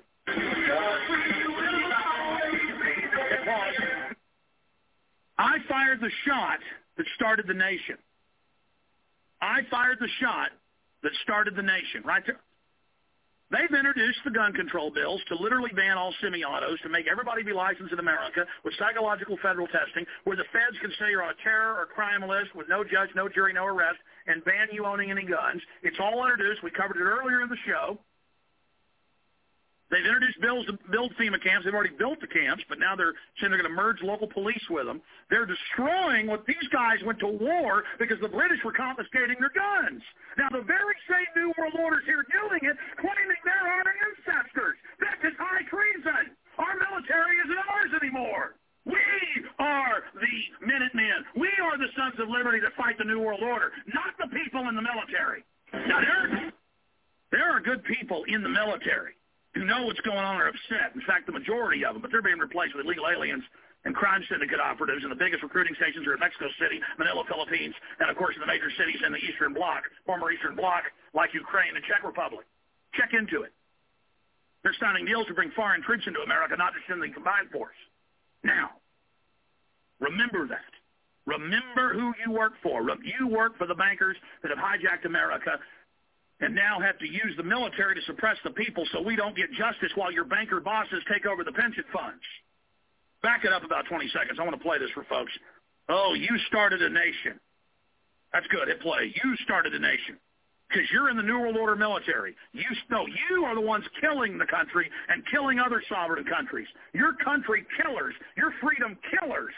You're training to take our guns, and I've got video 10 years ago of it, and now it's openly announced. Play the video.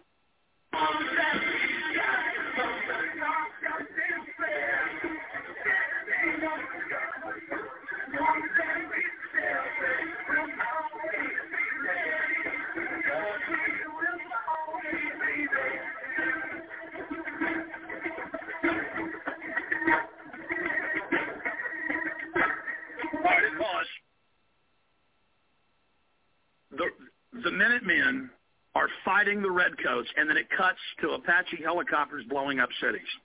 No, the Redcoats were the Apache helicopters blowing up cities. The ragtag people fighting them are the equivalent of 1776ers. Let's get that straight, too. We were the underdogs. The Iraqis are the underdogs, not the big, giant behemoth blowing the hell out of everything in its way. This is disgusting, sickening, filthy propaganda. And everything the military works for now is destroying the Bill of Rights and Constitution that all the other veterans before them fought for. This is a disgrace and is an abomination to the Republic. I rebuke this accursed piece of propaganda. None of them continue with the evil.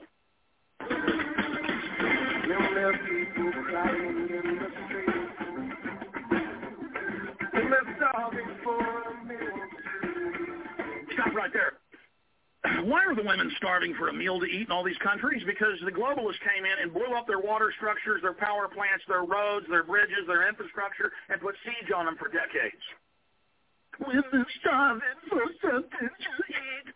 All this bull. I mean, the Nazis had propaganda posters where it showed a Nazi soldier, in Russia or Poland handing someone a loaf of bread. There's literally pictures of them handing a woman a loaf, it's going like this below them, and they're going, Heil Hitler below it, handing the woman a piece of bread. And by the way, I know when I just did that, the PSYOPs are going to go put that and say I was Heil Hitler. But then people are going to find out you lied about it and find out you're working for the government, and then they'll know how credible we are. So go ahead and run your PSYOP on that one, too. You lying scum, you will be defeated. The Republic is going to kick your ass. Get that straight. The real 1776ers, not this counterfeit. Now go back to the video. All right, guys. All right, there you go. I think we've heard enough of that, but you get the logistics of it there. It's psychological warfare against. Why isn't it shutting down? There. It's psychological warfare, and that's what they've been doing for years. And they do it through the music, and that was the point of the video. That was a rock and roll song that came out, and it's a video, and it shows the military. All good and whatnot. Now, Sarge, you're a military guy. Obviously, as I don't know. Look, I support the troops and everything, and support what they represent, the good ones. But they're trained to kick down our doors and take our guns. That's what they're training the military to do. They did it during Katrina. They did it in Illinois. They're doing it. They're doing it in many cities across America, and they're going to do it on a large, massive scale when they may outlaw the guns. And that's what they're trying to do, but the people keep pushing back. Well, Joe, I'd like to remind you that I took the oath of enlistment once on active duty, and about another 4 times when I was in the National Guard. I took the oath of enlistment 4 times. When I re-enlisted, 4 times in the National Guard and once on active duty when I was 4 years on active duty. And a part of my oath was to defend the Constitution of the United States. That is every bit as important as well as obeying the orders of the officers appointed over me. And I'd like to point out to you, Joseph, that an officer does not have that last thing I said in their oath. Their oath is to defend the Constitution of the United States, and they accept this office without reservations. Okay? So there's a reason why they make officers take an oath that doesn't say, and obey the lawful orders of the officers appointed over me. They made them take. We had a United States Army Air Force Colonel, Mariniki on here. We had her on here several times, and she actually retired, became an instructor at the academy. And when she refused to take the vaccine, they fired her. Well, all I'm saying is that not only does a soldier take an oath to obey the order? Enlisted man takes an oath to obey the orders, the lawful orders of the officers and others appointed over them. That's an enlisted person's oath. But the officer takes an oath to defend the Constitution without mental reservation. Okay? And there's a reason for it. So anybody who says the only reason in there is to obey any order they're given from any higher authority is simply saying things that are violative of their oath. Okay, yeah, I know that. Problem is, though, is how many good ones out there are going to go ahead. I'm sorry. Go ahead. No, because I'm still here. They're trying to kick me out because I was sitting on my boyfriend's lap to see better, and now they're accusing me of that we were doing something sexual. Do you know that? Well, I hope you're not. No, I am playing it cool, and it's like, if we were transgender, I guess that would be would be acceptable if we were a transgender couple, but because we're a man and a woman, they're telling us to stop. Well, you're absolutely correct. If they were homosexual, if they were transgender, you're absolutely right. It'd be promoted, actually. Well, wait a minute. Are you in the same unit? Well, what do you mean? Are you in the same unit? Is the person that you're with, are they in the chain of command, and more importantly, are they superior to you in the chain of command? This is my boyfriend. We're watching a pageant in a school, and sorry, I am sitting on him. It's nothing sexual. I just really love Christmas. Oh boy, here we go. We got that. So they're just saying, man, they're just imputing behavior to you that is not revealed by the photograph. Is that it? So they're throwing you out of the school. They're trying to. This guy just said, okay, so some guy just came up to us and said, pardon my French, get that guy's dick out of your mouth, lady. And I was literally looking for my car keys. I was not doing anything like that. That's ridiculous. Well, what school are you at then? Well, things like that are after all matters of fact, and then they have to show how they conform to either the Uniform Code of Military Justice or the law. So what you're talking about is simply things that are matters of fact. Whether or not the behavior they accuse you of is true or not. So, I mean, and that's something that they got to be able to prove to some extent, I would think. Oh, no, they're just making wild accusations right now because I'm sitting here. Okay, I know I'm on my phone. I know that's bad, but this is a secular monstrosity of a Christmas pageant. Okay, and I'm a representative. What district are you a representative of? Do you know Lauren Boebert? Lauren Boebert? Yeah, no, Colorado? Sorry. In Colorado? I don't want to say exactly, but let's just say I know her pretty well. Yeah, but I thought you were the representative, though. I thought you were a representative, though. I am. You just know a rep. Oh. I am. Wink, wink. Okay. All right. I'm just taking my panties off here because it is hot. All right. When somebody accuses you of misbehavior, I mean, those are matters of fact that have to be determined, and they have to be determined by some kind of due process, right? I mean, something that resembles due process. It's either a matter of either you did or you didn't. I think they're trying to put a pageant on for us, maybe. I think that's what it is, So. I wouldn't sweat it too much until I see something specific that they're charging me with that I can respond to. Shabaka's in the chat room, and he said, tell Sarge he is ordered to report to Shabaka's black experience and has 2,100 hours his time. But Sarge, I mean, Shabaka, you go onto that show and you just hang up on people, you mute people, and all it is becomes a shouting match. I mean, that's what it becomes. And there's no discussion. There's no level. There's no balancing of a discussion. You know what I mean? I mean, there's no. They believe one way, Sarge, one way, and that's it, right? I mean, that's it. Like I do, I definitely believe pretty much one way. Although I'm willing to entertain any rash reason argument to the contrary. That's the thing about me.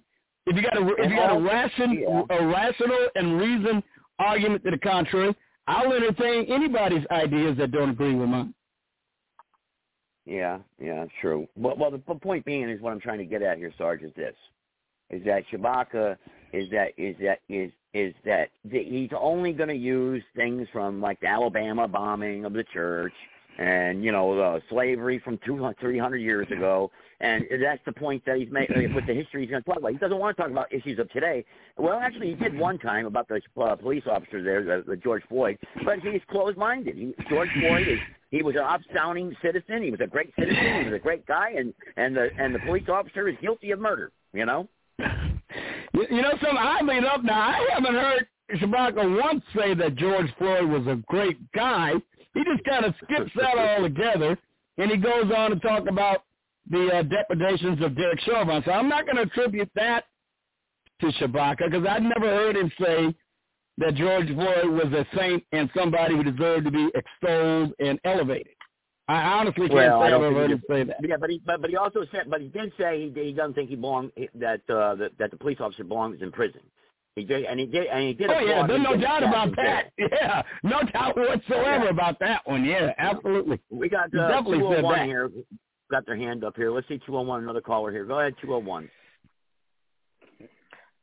Sorry if I wasn't woke enough for your rhino showcase over here, and the fact that a man and a woman are doing something is so offensive to you. I don't know who I don't know who that's talking to right there. What are they talking about there? Go ahead. I'll unmute you again. What are you talking about? Because you just muted me because I was at the Christmas pageant, okay? And I guess you thought me and my well, boyfriend well, we didn't want to hear sexual. We didn't want to hear sexual innuendos in the background. You know. So if I was gay or trans, that would be okay, right, for your show? No, that would actually be worse, actually. But you can be and call in. You can be.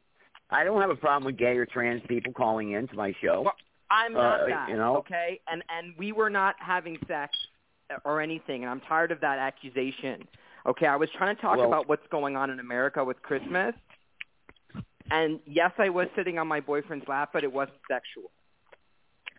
Okay, well, that's fine. That's fine. But again, if you're making sexual noises, you know, then I have to mute you because I have, you know, I'm trying like a clean program. I know. I'm just sorry. I'm just readjusting. And that's what I'm talking about right there, as you can see. And you say there. You say it's a joke.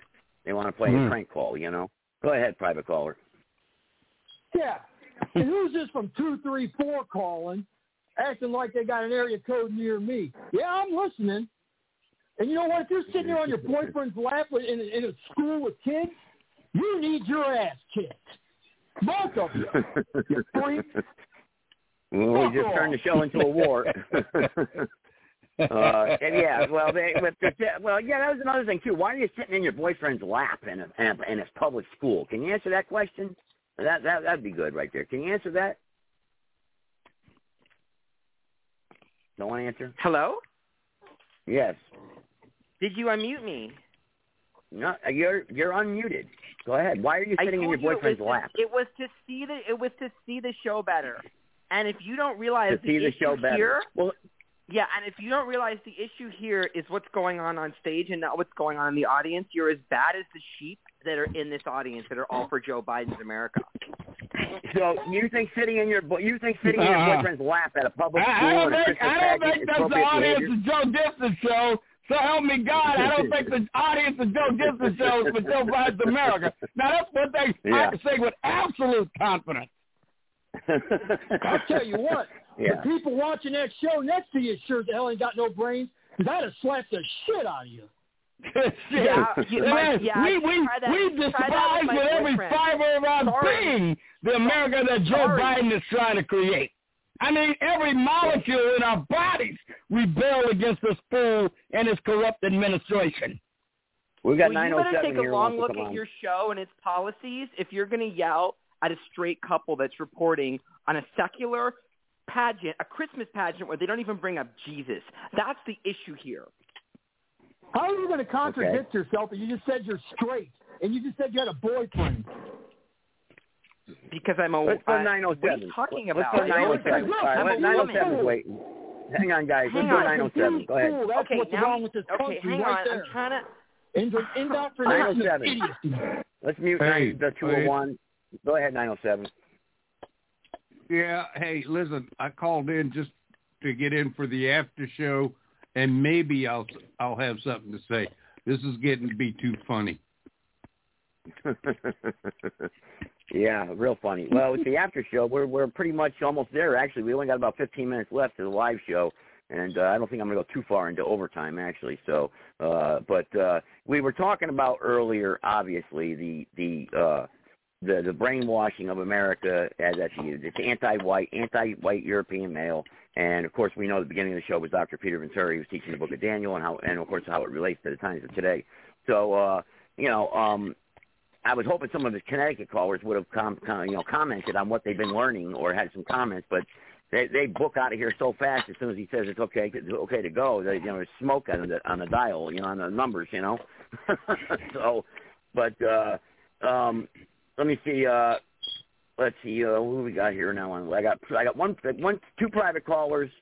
Well, one Sarge, I know that, and then Cave, and then I got and then I got 234, which they're trying to mimic Cave's. Now that's who I thought it was originally, actually, and so obviously I don't know what they're doing with that 234 number. I don't think they're originally from Cave's area.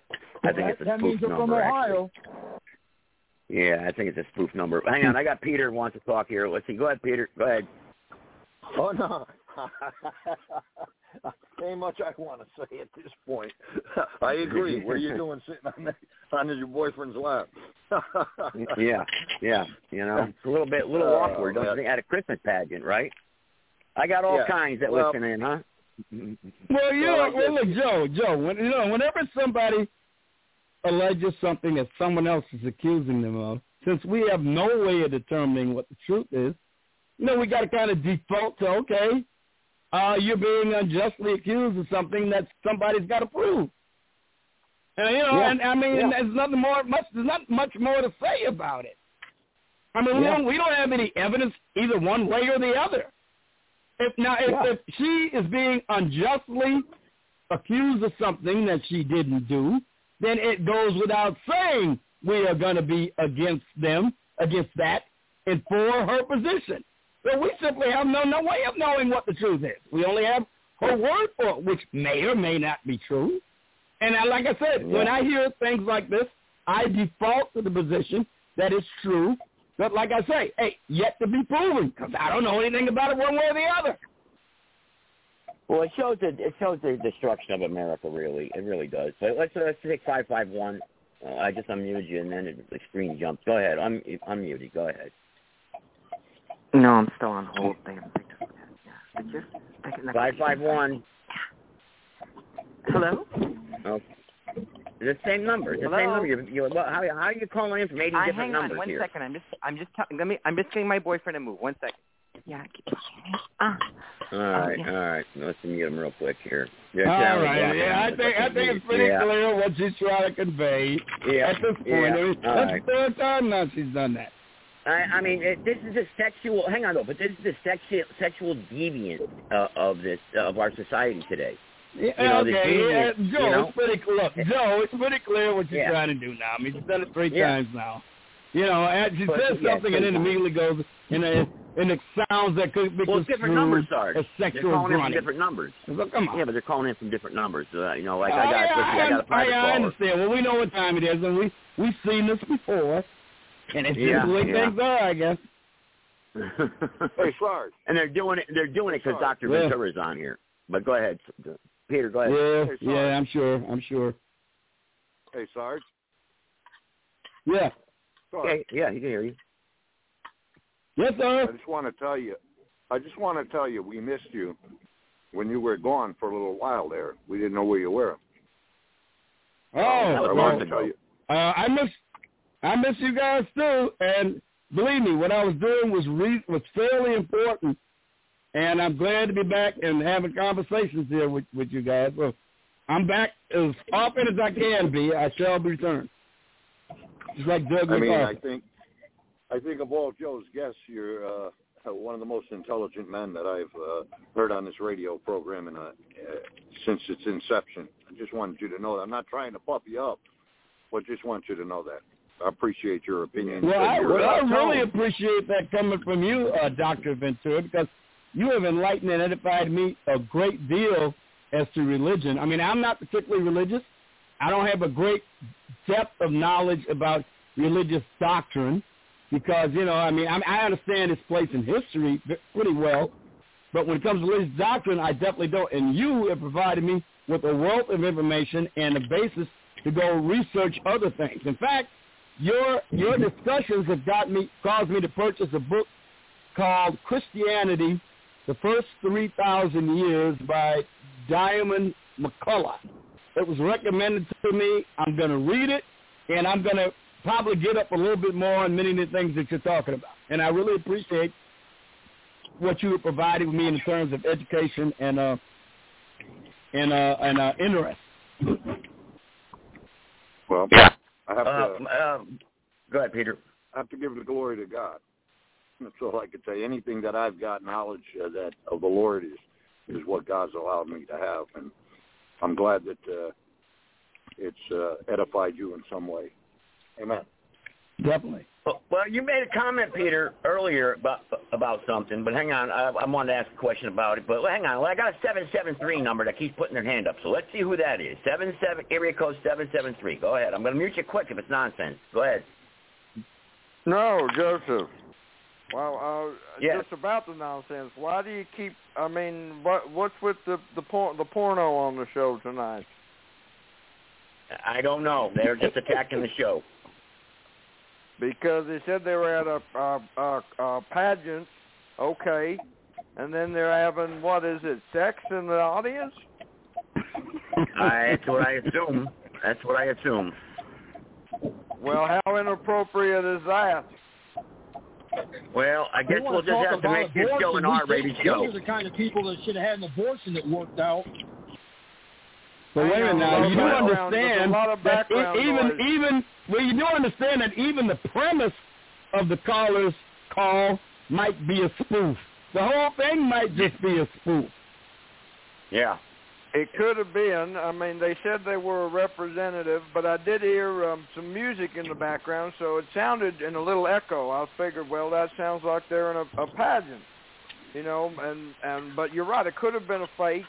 But and then I heard a man breathing in the line, and I assumed that was the boyfriend. And then she said something to the effect of, stick it in me, put it in me. And I thought, well, this is pretty wild. Yeah. We'll rate this show R-rated. Folks, I mean, did you see that the White House just recently had a day of remembrance for the 26 transgender people that have been killed this year? Not all of them murdered, mind you, but just killed for one reason or another. And one of them was a transgender individual who shot at cops in Georgia protesting the institution of the creation of the police training center near Atlanta. And the White House included this individual who was a terrorist who had manifestos advocating for the murder of police officers, the burning of police buildings, attacks on police officers and everything else.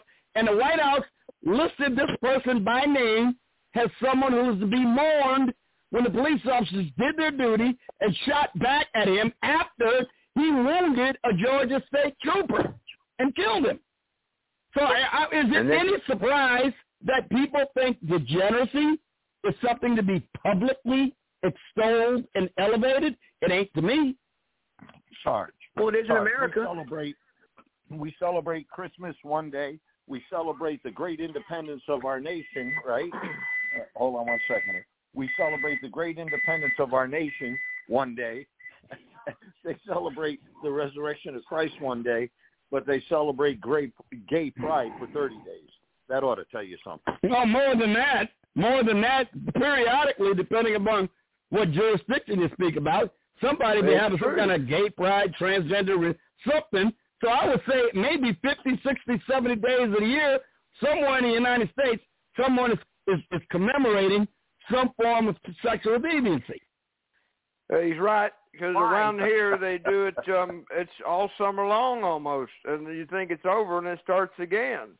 And then some of the other festivals, like the Indian festivals, they co-opt with the gay festivals, so I get some sort of weird transmutation of gay, Indian, whatever. But he's right, it goes on for 60, 70 days. Now, Joseph, I have to ask you a question. Before that lady left, she said something, I don't understand the term. What is a cum fart? I don't have any clue. I have no clue. Oh, no. I didn't hear that. Oh, man. What is that? Hey, Joe. Oh, man. Hey, Joe. Yeah. Joe's been spoofed by better, you know. I Miss in the Morning spoofed Joe one time. Yeah. Did you know that? I didn't hear that one. I heard I thought it was Howard Stern who did it. I thought it was Howard Stern who did that. She said that was a cum fart. Deal with it. What is that? I have no idea. Okay. I can venture what that is. Yeah. Okay. I can venture what that is, but I prefer not to give such a graphic description over Joe's show. But I think I know what it is. Way. Yeah. In an ungraphic way. I think we better. I didn't know. Well, I think I can describe the physiological mechanism. That's when the ejaculate in the vagina is expelled by muscular contraction of the vagina and creates a sound given the liquid within the vagina and the expulsion caused by the muscular contraction. And it sounds a bit akin to a fart. So what do they call that? Please, so I can write that down. What do they call that, sir?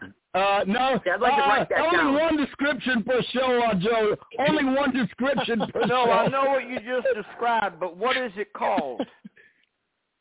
I think that's what the cum fart is. I think that's what they're referring to. No, it's coming out of the other way. That is pretty. I knew it was something nasty. I just knew it. Well, yeah. What do you She was a nasty lady. She was a nasty lady. And did you hear at one point?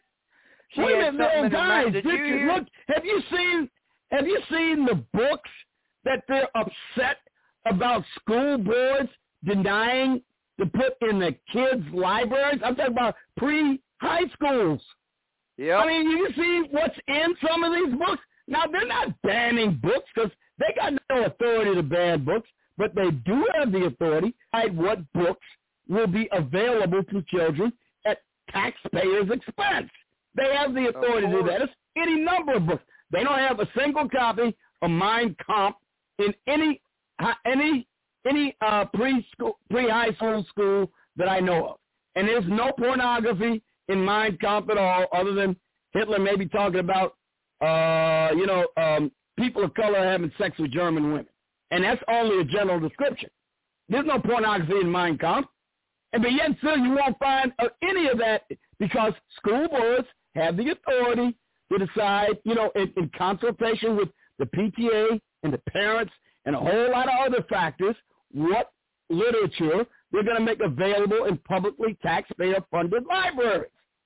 And among them, they're expelling these explicitly pornographic books. I mean, the descriptions are vivid. I've seen what they are. And then they accuse the people who don't want their children exposed to this of being censors. It's just amazing what these leftists try to get away with. And then you're complaining about the crime. They have no shame. They have no shame and no self-awareness whatsoever. None. Look, you like this country, you like the way this country's going, then this is what you're going to get. This is what we're getting. You like it, then this is what we're going to get. You don't worry, you're not safe from these people. They'll get you too. The roving bandit gang, you're not safe hiding in the mountains. You're not safe hiding in your little shack someplace. They'll get you there too. Trust me.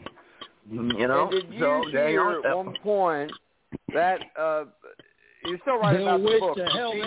She said she was at a school. Did you hear at one point she had something in her mouth? And you can imagine what that was when she was there with her boyfriend. I really don't want to imagine. And really, to be honest with you, I really don't care. It's obviously a part of it. I think they were having oral sex at the pageant. Well, good. Yeah, look. I don't think it really matters what she was or wasn't doing. I think the objective here is what Herbert Marcuse, that guy who came from the Gramsci School, the guy who came from the Institute of Social Research, the guy, that Marxist that came over here and was one of the key intellectual lights in subverting academia, he was the one who created the idea of polymorphous perversity. It's in his book called Eros and Civilization. It was a book that came out in the 60s when you had all that crazy shit going on campuses and all kind of stuff. And what the essential holding of Eros and Civilization was this concept of polymorphous perversity, that human beings cannot be truly liberated until they free themselves from religious strictures and let go with all the impulses that the erotic minds can come up with. In whatever manifestation, whatever form, whatever outward indication of sexuality that they can possibly conceive of. It's called polymorphous perversity. It is a key tenet of what Herbert Marcuse wrote about in Eros and Civilization, and it's being instituted throughout our culture now. And this woman is simply responding to it. She's just doing what she's been told to do by the culture. by the leftist progressive culture that holds the high ground. Can I get in? Can I get in here for a minute? And education everywhere. Hang on, guys. Hang on. 907 wants to speak. Get in here for a minute. She was taking off. I don't think it was a girl. Taking off her pants. Hang on. Can I get in here? Can I get in here for a minute? 907 wants to talk. Hang on. 907, go ahead. Let me just say one thing about that call, okay, and everything. They successfully trolled this site because they have got the conversation gone from wherever we were at when they called in. They were successful, and we let them be successful. That's right. Well, it happens sometimes, you know. It happens. Well, she said she was taking her panties off. And I'll tell you that was... Can somebody tell me who decided it was a woman? Because from what I was listening to, it was a dude with a feminine voice sitting on another dude's lap. Could have been. Well, then if he was taking but you're his right. panties off... But Gunslinger is right when he said that this guy or woman, whoever it was successful at trolling show. But at the same time, it also gave us an opportunity, because we shouldn't get hung up on the details. We should use it as an opportunity to tell everybody what we're up against. All of these things. She is just an individual manifestation of it. Yeah, I agree. I'm pulling my pus just thinking about her panties. All right, goodbye. All right, continue to troll. Like I said, there's a troll everywhere, and they know what they're doing. You know, they've been greenlit to do this kind of thing, and they do it. So, like I said, this is what we're up against everywhere. It was built up for an hour. Yeah, it was built up for an hour. They just, like it was just bursting, because I wouldn't let anybody on while Peter was talking. So, and as soon as I let, so they finally got their little dig thing. Like this one right here, 417. Watch, it's the same person. Watch. Go ahead, 417. Go ahead. Yeah, we're up against this everywhere, man. Are you so sure about that? I support fucking assholes and fucking douchebags. I recognize his voice. Okay. All right. I didn't know who it was. All right, here you go. Let me try it. How's that work out? Well, oh, my God. Quit it, guys. Quit picking on me. I have rights, too, Fuck. Oh, for Christ's sake. What, a right not to be criticized? Since when is that ever my right goes to my left nut anyway, so it doesn't matter. One gets more than the other. Hey, Ron, the bottom line is this. They deviated from the topic of the show, so they were successful tonight. That's fine. No big deal. Okay, sorry, I mean, I'm late. It is what it is. Sorry, missed it. It is what it is. It is what it is. It's no big deal. Well, when do conservatives ever get the right not to be criticized? Since when do we ever get that right? Never. We never will get it. And I don't even think we should get it. But they want to be immune from any sudden slight or any criticism whatsoever. Well, we got to go after their shows. That's all. Go to their shows and do it. The thing about that, I have trained. I'm a troll trainer. I'm a troll whisperer, okay? When they call, they don't call my shit. They don't, because they know they can't fuck with me. They just know I'm notoriously I'll fuck them up every time. And what I do is I just go along with it. Okay, right, okay. So you're claiming that you're recording. We're no longer recording, everybody. Right. Just so you know, we're no longer recording. Yes, you are. No, we're in overtime. But anyway, they'll tell me like I fucked my sister and all this shit, and I tell them, well, hey, ain't you a barnyard sodomist? Don't you do sheep and goats and donkeys and shit? Is that what you do? So why are you talking about me fucking my sister when you're fucking the dog? So what makes me the bad guy? So I just go along with the bullshit. And I figure they can't trigger me to get mad at them, because that's what they want. They want a response out of you. They want to trigger you. And I just don't give it to them. They give up. They don't fuck with me anymore. But you're not paying attention, though. This is the sickness in our society, and they're growing and growing and growing. Mm-hmm. And it's not going to stop. It's not going to stop. Not. They have taken nature and manipulated it. That's what they're doing. The natural cycle of life is sex. We have sex because we're animals, okay, to keep the population going. It's a natural part of nature.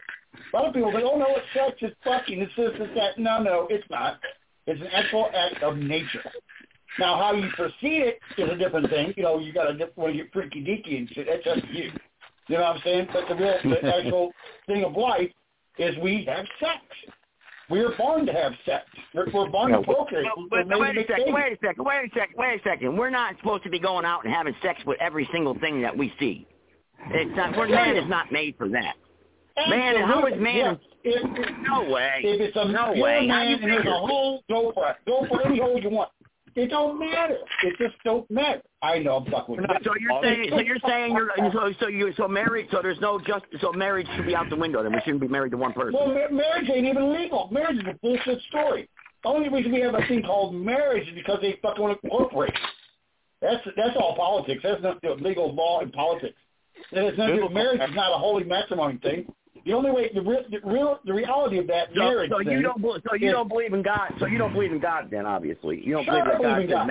Absolutely, woman. no, Joe, I do believe in God. The thing is, but when it comes to a marriage, original marriages were done in a scripture in a church, not through a goddamn circuit clerk's office. You probably even birth itself was actually done in a church. Well, that's how it was done. It was recorded in a church. Never recorded by the state. So Ron, actually, you're talking about the modern institution of marriage, not marriage itself, because marriage clearly came into being because society had to recognize the products of procreation, which are children, and how it is essential to incorporate the family unit of man, woman, and child into it, and to recognize the mutual obligations of the society and the people within the marriage, whether they be the children or the parents. That's why marriage came into being. Marriage is part of human nature. Marriage is part of human nature. But it's not controlled by the state, Sarge. The state is the one that controls not it. Your, go down to the courthouse and get married, because that's where it all started. Exactly. Now you got it right. When you go into you go to a courthouse and get fucking blood tests done or whatever you do, you get a marriage license. That's permission to do it. Permission to what does that make you? It makes you a fucking slave, doesn't it? You know, I've said this many times before on every show I've done, every show I've been on. What about authority? What about respect for authority, though? What about authority? Right? All right. Well, here's what I would caution against. I understand your argument about the corruption introduced by the state into the institution of marriage. Fully understand that. But I just like to caution against saying that therefore marriage itself is illegitimate, because it isn't. It forms a vital part of human beings, creating a culture and a civilization in which one of the most crucial elements is procreation and the obligations of everybody in that civilization to those children that result from procreation. And that is best served by the union of a man and a woman. Well, I'm cool with that, but in reality, in the past, that never existed. Before the caveman days, you just fucked whoever you got. That's the way it worked. There was no dating. Well, I'm not sure if that was true. You know, I mean, I'm not sure if that was true. Grab a cane, fuck the shovel, throw it down the road, get another one. That's the way it was. Think about it for a minute. What is one of the biggest impetuses? I mean, a marriage. Wait a minute. What is one of the biggest impetus to men, and most society? I'm not talking about all, because there are some exceptions to what I'm about to say.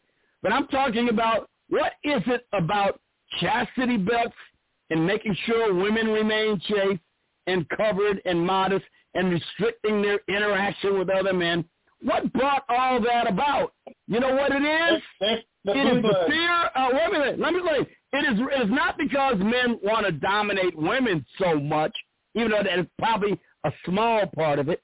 Most of it has to do with the fear of a man being cuckolded and being forced to raise someone other than his own genetic offspring against his will and not knowing it.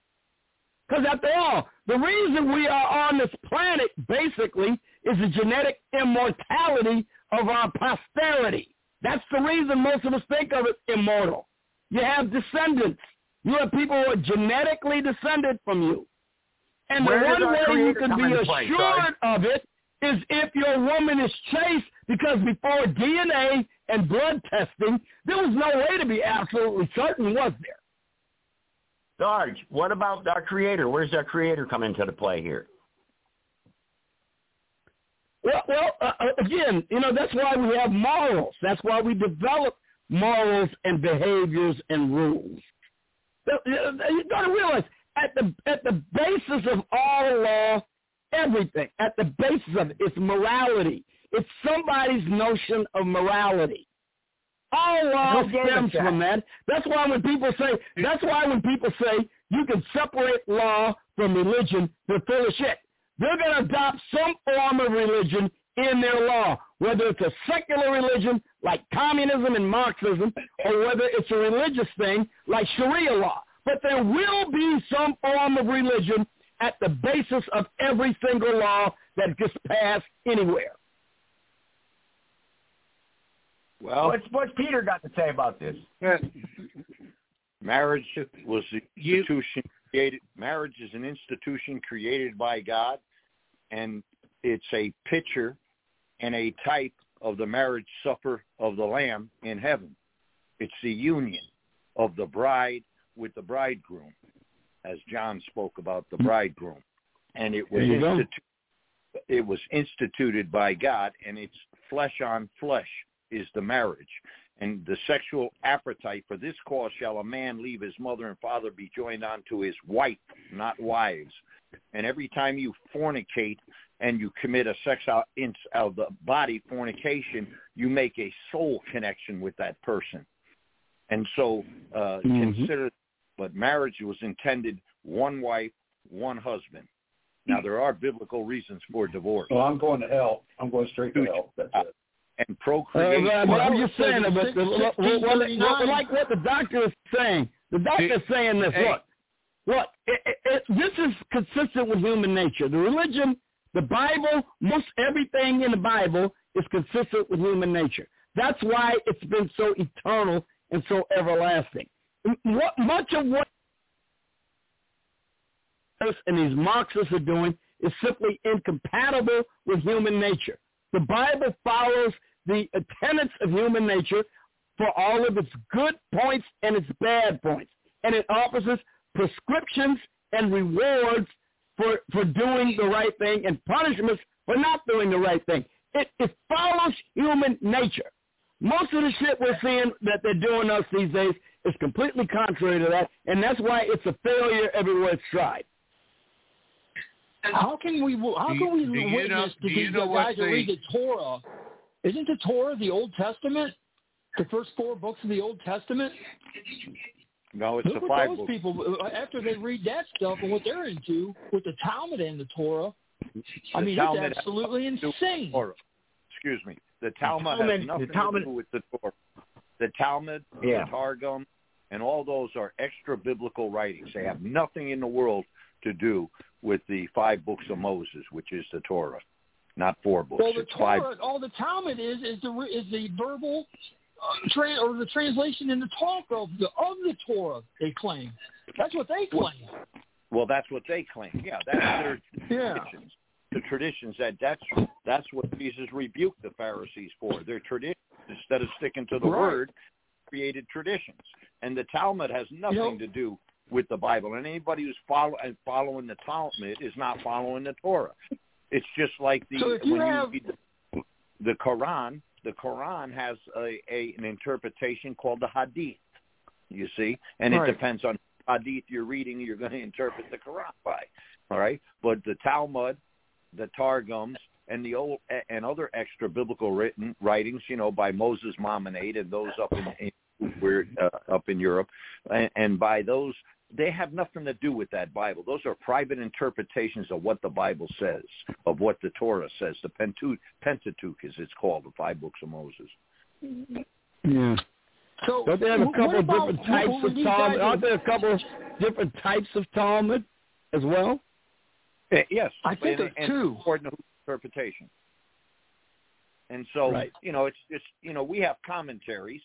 We have commentaries on the Bible, but they're not the Bible. They're what men have written about the Bible, the same thing the Talmud. Right. You know, Jesus told them to put a tabernacle up on the Feast of Tabernacles, and the Pharisees went so far. If you ever want to read something, you get our heritage. It's the 3 volumes of the Jewish law and tradition, and see what they've done to it, what they got so far removed. He didn't tell them that it had. They went so far as to set it up that if you're going to set up a tabernacle, it's got to be 2 inches from the ground, so many feet wide, so many feet high, made just of a like certain the covenant was built. And yes, but I'm talking about the tabernacle on the Feast of Tabernacles.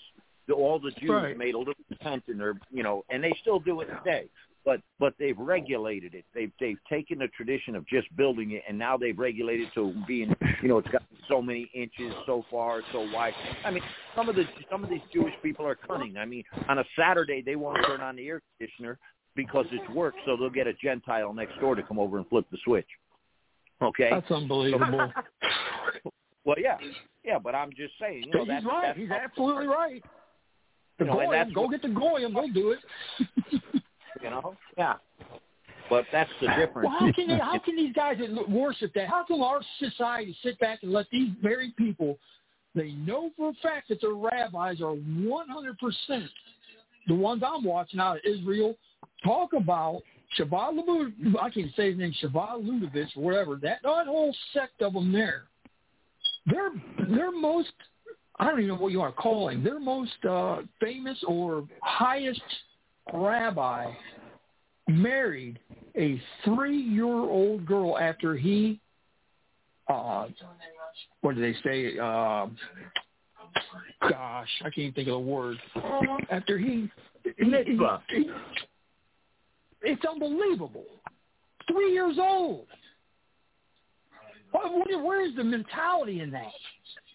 Why is that okay in society now with this whole movement? That's why, so everybody's saying, what we're seeing, like if this guy or girl, whatever, calls in and hijacks the show.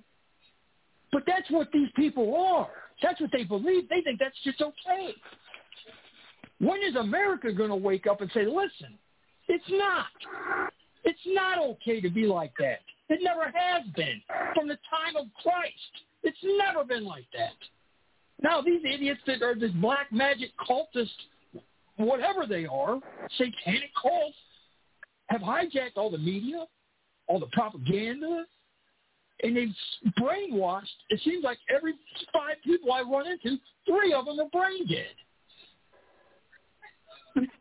What do they have to do? Knock on individual doors? Open the door, come in and sit on their couch and say, hey, guess what? I'm the Satan show's here. That's what it's come to, it seems like. That's the only way they're going to realize it's happening. Directly affected. Hands-on almost. Yeah. Yeah, but nobody is doing it. But nobody's talking the truth no more, and because people are improvising and they're just cowering down, and a lot of people are getting frustrated because of that too, and that's actually hurting a lot of good people though. You look at the retaliation you get. If you say something, you get the Zionist, anti-Semite shit. Lock you up, throw away the kids. January 6th, guys that are still enduring that jerk garbage. There's a difference between anti-Semite and anti-wrong. Go ahead, Peter. That's what they got this so twisted. Go ahead, Peter. Well, the problem is that every nation that's ever turned its back on God, only one thing results. That's judgment. And this country's in trouble with God. This country's in trouble. That's for God. sure. Yeah, well, this country's in a bad place because they're headed for judgment. That's for sure. Day of reckoning is coming. Well, can you give us some examples of countries that turn their back and just turn? Obviously, look, you look at the continent of Africa. No God. Look what they're doing. They're living in the sand. Look at South America. They want to worship, statues. Look at how they live. Look at Russia. Look at Russia. Hinduism. Come on. All of them. And America's going to go there too. They worship the sun. They worship the moon. They worship volcanoes. I don't know. It's just look what happened to the Indians. Look what happened to the Indians. Look what happened to them. They want to idol worship. Exactly. Look now, look what's left of them now. Look what's left of the Indian culture. People, there's nothing left of them. Their people are completely destroyed, and they still won't wake up.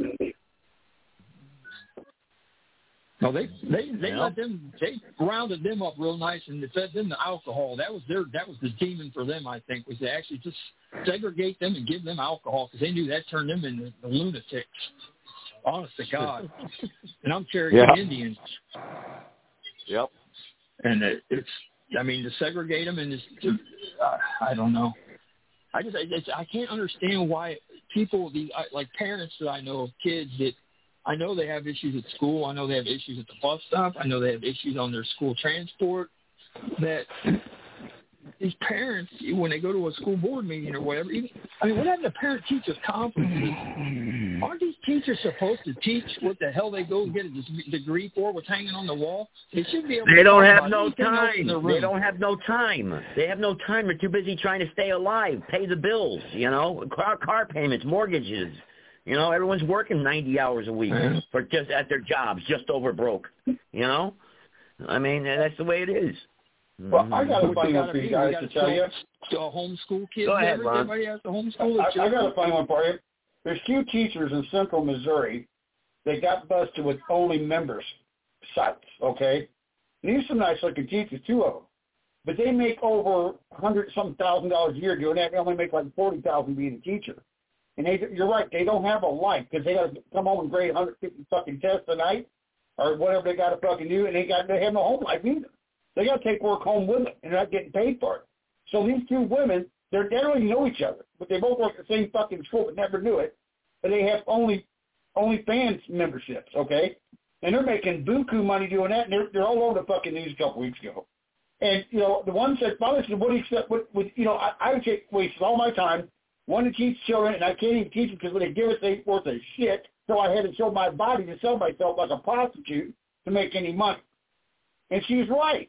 She is right. The educators, they can't. Yeah, but Ron, you're told by does that mean that everybody has to give in, though? Everybody has to give in to the evil and just start turning and say, heck with it, anarchy. How about endure a little bit? Well, how about enduring? But that's what's going to happen. Here's the deal. They're not getting enough for what they do, okay? So people are going to think it's something alternative. Okay, so anarchy, that could very well be, but I think it's going to wind up being a complete collapse of the society by itself. It's already there. We're going into a financial collapse right now, and that's going to be the key to the failure. I've mentioned this for 14 years. Now I explain to people, this failure is coming. We're going to go digital. Everybody looks at me like I was out of my fucking mind. Now look what's happening. The federal shit's on. Going digital now. Here we go. They're going to collapse. We had 5 months. A couple days ago. We had a couple more banks just closed up, okay? So it's getting crazy. You got companies cutting workers down. Here's the deal. One, it's too expensive to fucking live anymore. You can't afford to fucking live, man. By springtime, we're going fully digital. That's what's been told already, and that's what I got from my people already. And I've been 99% right when I say something on this podcast. Yep. Absolutely, me too, brother. I guarantee it. And I'll tell you, and that will be just as bad as a lockdown because that'll be worse than lockdown because they're going to the lockdown ain't going to be nothing compared to what this is going to do. What you do, your 10-minute cities or whatever they call them. Yeah, no more hustling. No more hustling. No more hustling. They keep track of everything you have, everything, and you will pay your bill. Wait, Joe, let's not call it hustling. Let's call it bartering. No more bartering. That will happen, right? But I was on the air one night. This is about a year ago, and I told everybody on my show listening. I said, you know what? I just wrote a story in my head, folks, and I want you to listen to the story. I just wrote it in my head for you, folks, and I want you to listen clearly. How this is going to happen. Nobody's going to know. Little Johnny came to my house one day, and he said, Ron, I'll cut your grass for $5. I said, cool. So Johnny cuts my grass, did a great job, comes to my door, knocks on it, gives me, I get paid for that. Yeah. So I hand him my card. He swipes it on his phone. He got $5 down the road. He goes. And it's a hot day. It's the middle of August. He's pushing his lawnmower down the road. He sees a convenience store. And it has a flashing neon sign that says cold soda, ice cold soda. So Johnny pushes the lawnmower towards the door, and he walks inside. He looks in the cooler, finds the soda for $1.25. So he sticks it on the counter, gives dude his card, and dude's like, well, Johnny, you have insufficient funds. And Johnny goes, what do you mean? I just made $5 down at Ron's house. He goes, I don't understand this. He goes, well, Johnny, you don't understand how this works, do you? He goes, no, I don't get it. He goes, well, when you got the money from Ron, when it transferred from Ron's account to your account, the government automatically kicked in and took out for income tax, FDIC, Social Security, everything's all income tax set up, okay? When you gave that $5 came before it got to you, the government got to cut out of it first, okay? So you go, well, Johnny goes, well, what's the problem? He goes, well, you have insufficient funds, you have enough money to buy. Somebody goes, what is my balance? He goes, your balance is $1.25, and Johnny goes, well, okay, that's enough for buying. Somebody goes, no, Johnny, you ain't got the money to pay the tax on it. That's reality. That's what it's going to be. Nobody thinks, hey, it's fucking serious. And a lot of people, like Mike, you always like, yeah, Ron, what about your story? You keep mentioning it, bring it up. But it's stuck to it. You're stuck with it, because that's the reality you're going to face. They're going to take whatever, you have a fucking yard sale. I don't give a shit what it is. Work on your neighbor's car or whatever. And anytime money transfers, whenever you guys got your first paycheck from your real job, then you get your first paycheck and you thought, man, I made $200 this week or $125 or I was doing my pay. Right. And I thought, hell yes. And my dad looked at me and he goes, well, there's your check, kiddo. And I go, well, that ain't right. And he goes, what do you mean? He goes, welcome to seeing the man. You're going to pay the man now. And I said, who's the man? Yeah. Who is this? Hey, Tribby. Hey, fucking Tribby. Well, I just wouldn't pay my taxes on my property. Okay, I have 12 properties in Missouri, okay, and I wouldn't pay my taxes on them, which is cheap. Believe it or not, it's a lot cheaper than a lot of things, big time. Anyway, it cost me like $1,300 some dollars. That's my house, or one of my houses, and then a couple of my cars. Then I have another one. It's a little lower than about $900 because I own another property, but I own a lot of equipment. So they help me for the equipment and the trucks and all that shit. Now, it used to be was about $5,000. Usually I sold all my big equipment. I got rid of the big toys. So that brought it down way down low. So, but it ain't bad. This ain't bad compared. I used to live in Illinois. I used to work for Illinois Power Company, okay, back in the fucking early 90s. But anyway, the tax on the house I had over there was a 3-bedroom ranch and a fucking subdivision, which that was a mistake. There's a 3-bedroom ranch home on a 150-foot lot by a 100-foot lot. Okay, 150 by 100, okay? The taxes on that motherfucker was $5,500 a year. Period. We ain't talking about my truck and my car and the boat either. I mean, I didn't have a big bunch of machinery like I do now, equipment, tractors and all that kind of shit. But anyway, it's so cheaper to live in Missouri for now. They're going to keep piling taxes. That's what they do every year. Every fucking state keeps piling no tax. Now, here's what's going on. You see why these motherfuckers ain't going to jail no more? It's because the state ain't getting no money from the federal government. They're not getting enough money to house these inmates anymore. The cost of housing the inmate costs more, but the government's still at the same old day price. You see what I'm saying? So that's why you see a lot of states, at least then you got the, no bail systems. That's the libtards want to really piss you off even more. And they're doing a fine job of it. They really are pissing people off. But it's, we have the structure. They're dismantling the structure. They want us to go off so we can start killing each other off for them. That's what they want. They want us to kill each other for them. Not they do it. So, well, we didn't do it. That'll be the whole fucking whole. We didn't do it. You did it. You killed all these people off. That's what we did. So anyway, so we did that. We're happier now. Because they can't afford. We're a bankrupt country. We're already under bankruptcy. We've been bankrupt for a long fucking time. And they keep raising the debt ceiling. Where are we going to come up money to pay this? The debt's so high, there's no way in hell we can ever pay it off. No way. Ever. They were selling out. We're selling out. They're selling us out. They're selling us out. Look at Biden. Look what he's done. He's selling us out. And many others. He ain't the only one. He's got a lot of friends that are involved. They sold us out. I mean, how much does the Chinese own here in this country? How much land? Farmland and land itself do they own? What does that mean? Nobody cares. Nobody gives a fuck. Nobody's going to stand up because everybody's too much of a fucking pussy to do anything. They want to take away your gun. They don't want you to be able to fight. They don't want you to be able to fight. That's the least thing they want. They want to weaken you. They want to get you weak. Well, that's what I'm worried about. That's what I'm worried about, to be honest with you, is everybody laying down and then they're stamping me with taking my, and I'm stuck in this before I get the heck out of here. The good Lord's coming back, great. But I don't want to be stuck here in tyranny, though, in the meantime. Where are you going to go? Where are you going to fucking go? Exactly. Go, nowhere. There's nowhere I can go. This is going to be worldwide. This is going to be a worldwide collapse. Worldwide collapse. Think a world war's bad, ain't shit compared to a collapse. That independent states, if we have people, listen, this is why this election is so important. If we can get independent states, sovereign states, to make legislation to print their own currency and bartering system, we can escape the national system. Now, I'm not saying we have to go from the union and break away from the union, but if we can get away from the national currency, then there's a chance. But there's no legislation on any state's books right now to have their own currency. It's actually against the law. It's actually against it. Yeah. Only Congress can do it. But but states can change it. States can change it, though. You know, right. And that would be our only hope. It's their law. It's their law. Yeah, it ain't yours. I know. Theirs. I know. That's the sad part about it, man. It rough reality. You know, I have grandchildren. You know, you always don't want them to have the best life, stuff like that. But my two sons, they're not paying attention to shit. They're fuck dad. You know what I'm saying? Well, you know, I've seen them come a long way in this world. You know, I'm pretty successful in what I've done in my life. But, you know, I had opportunities. Now you don't have them no more. Them things no longer exist, you know. And, you know, I've had some offers. I just got back from Los Angeles, you know, a couple of days ago. You know, I went and played with a band, and I was up in Chicago the week before I played with another band. And the music scene is not the same as it used to be. All these memorial bands, I call them, like memorials. The bands are gone. They don't exist anymore. You can't be them. You know what I mean? But there's a lot of them popping up because music sucks anymore. It really does. You know, a tribute band is about the only thing that's worth the fuck to listen to anymore. It's sad. Yeah. In my ministry, in my world, where did you play at, Ron? Ron, where did you play at? In Los Angeles, I was in a studio. I was in a studio. Oh, okay. Yeah, I was in a private studio. I was recording with a band. It's a tribute band to the Babies. Do you remember the Babies? Really? No. Yeah, you remember the band the Babies? Yeah, see? That's what I said. So I told this guy. He tried to get me to come in as a permanent, player.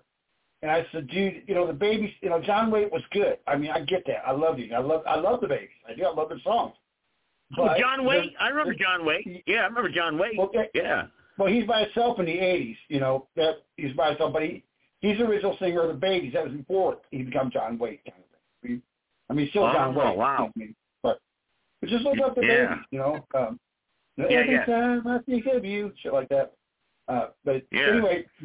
Anyway, when I was up in Chicago was another tribute band, so it's, I'm getting some studio work, but I just don't, I don't want to do it no more. I just don't want to, and they don't like my price. Well, I'm like in California. They sure don't like my fucking price.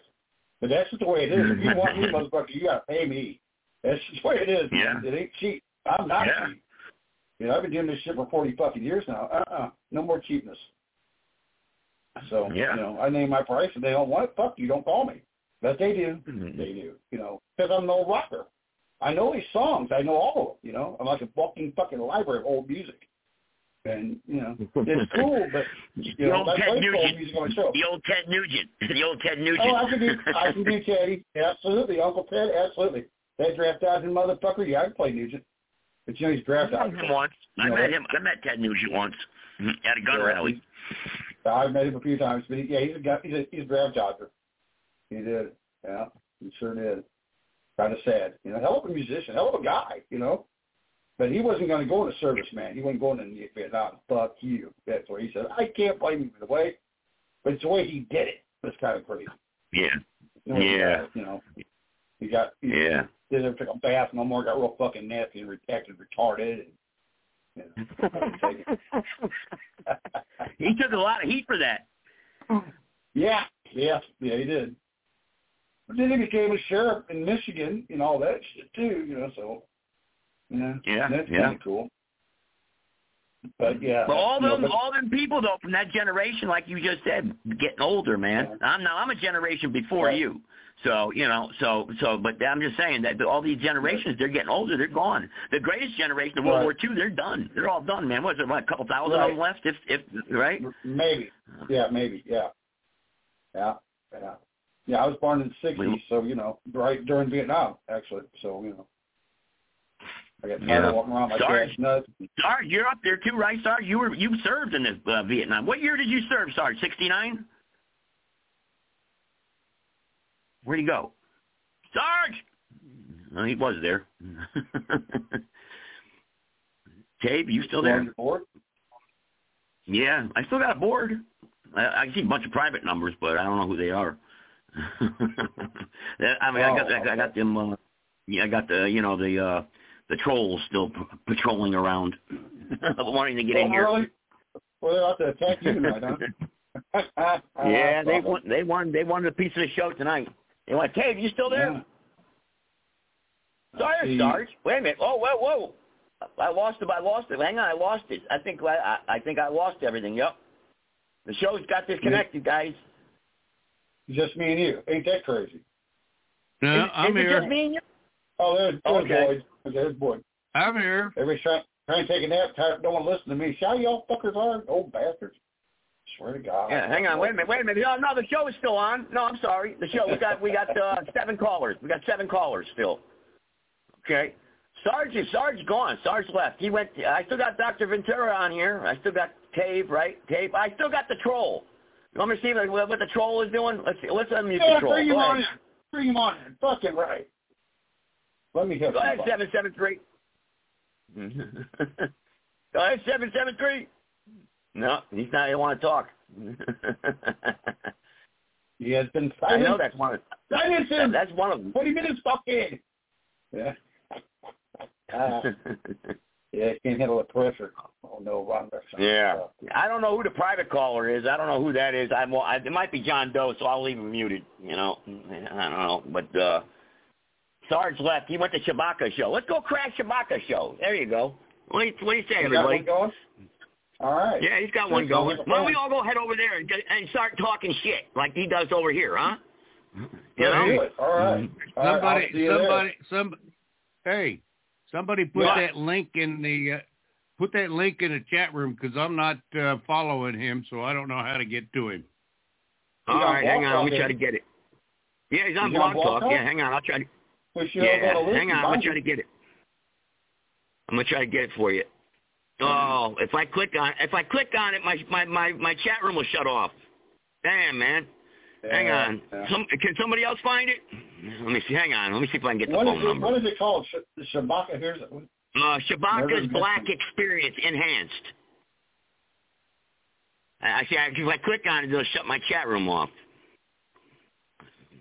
If I open up another browser, it won't. Hang on. Unless you could do it, Ron. I'm looking for it. Yeah, but I'm out of the chat room now. I can't get back in. Oh, son of a bitch. And you see? That's what happens, hey, man. Ron, hang on. Yeah, I'm looking for it on the listing. I'll get it for him. I'll recite the number off to you at least. The phone. You got it? All right. It's on Blog Talk. It's on the second page. And it says, what does justice look like in 2023? Yeah, hang on. I'm going to get it. Hey, Ron, put that in the chat. Put that in either the core chat I can't go to the chat. I'll go to core. Or one of our messengers.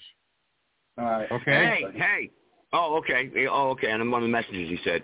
Hang on. You want the phone number? I got the phone number, 516-418-5996. Cave, you go over there too, man. I don't know if Cave is still on or not.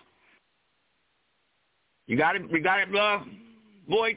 Yeah, I got it. Hey, not yet. I'm just filling the Facebook up. All right, hang on. Let me see if I might be able to get back over to Blog Talk. Hang on. Oh, let's see if my chat room got disconnected. Damn, chat room got disconnected. Damn. Oh, wait, no, I got it. Hang on, I'll put it in the chat right now. Oh, that's it. That's the phone number. There's the phone number. Okay. Hang on, I could do it. All right. And then, hang on, I'll try to get you to the chat room, too. Hang on. I could do it. Hang on. Let's see here. Come on. There we go. Yeah, I got it. Here we go. All right. Just for you. There you go. There it is. You got it? 516-418-5996. There you go. Yep. All right. Boyd's got it. There we go. All right. I'm going to head over there. I'm going to tell Taven Messenger. Yeah, let's just fuck with him. Why not? All right, guys. I'm the only one in the chat room. All right. See you there. Yeah, I know. I'll head over there.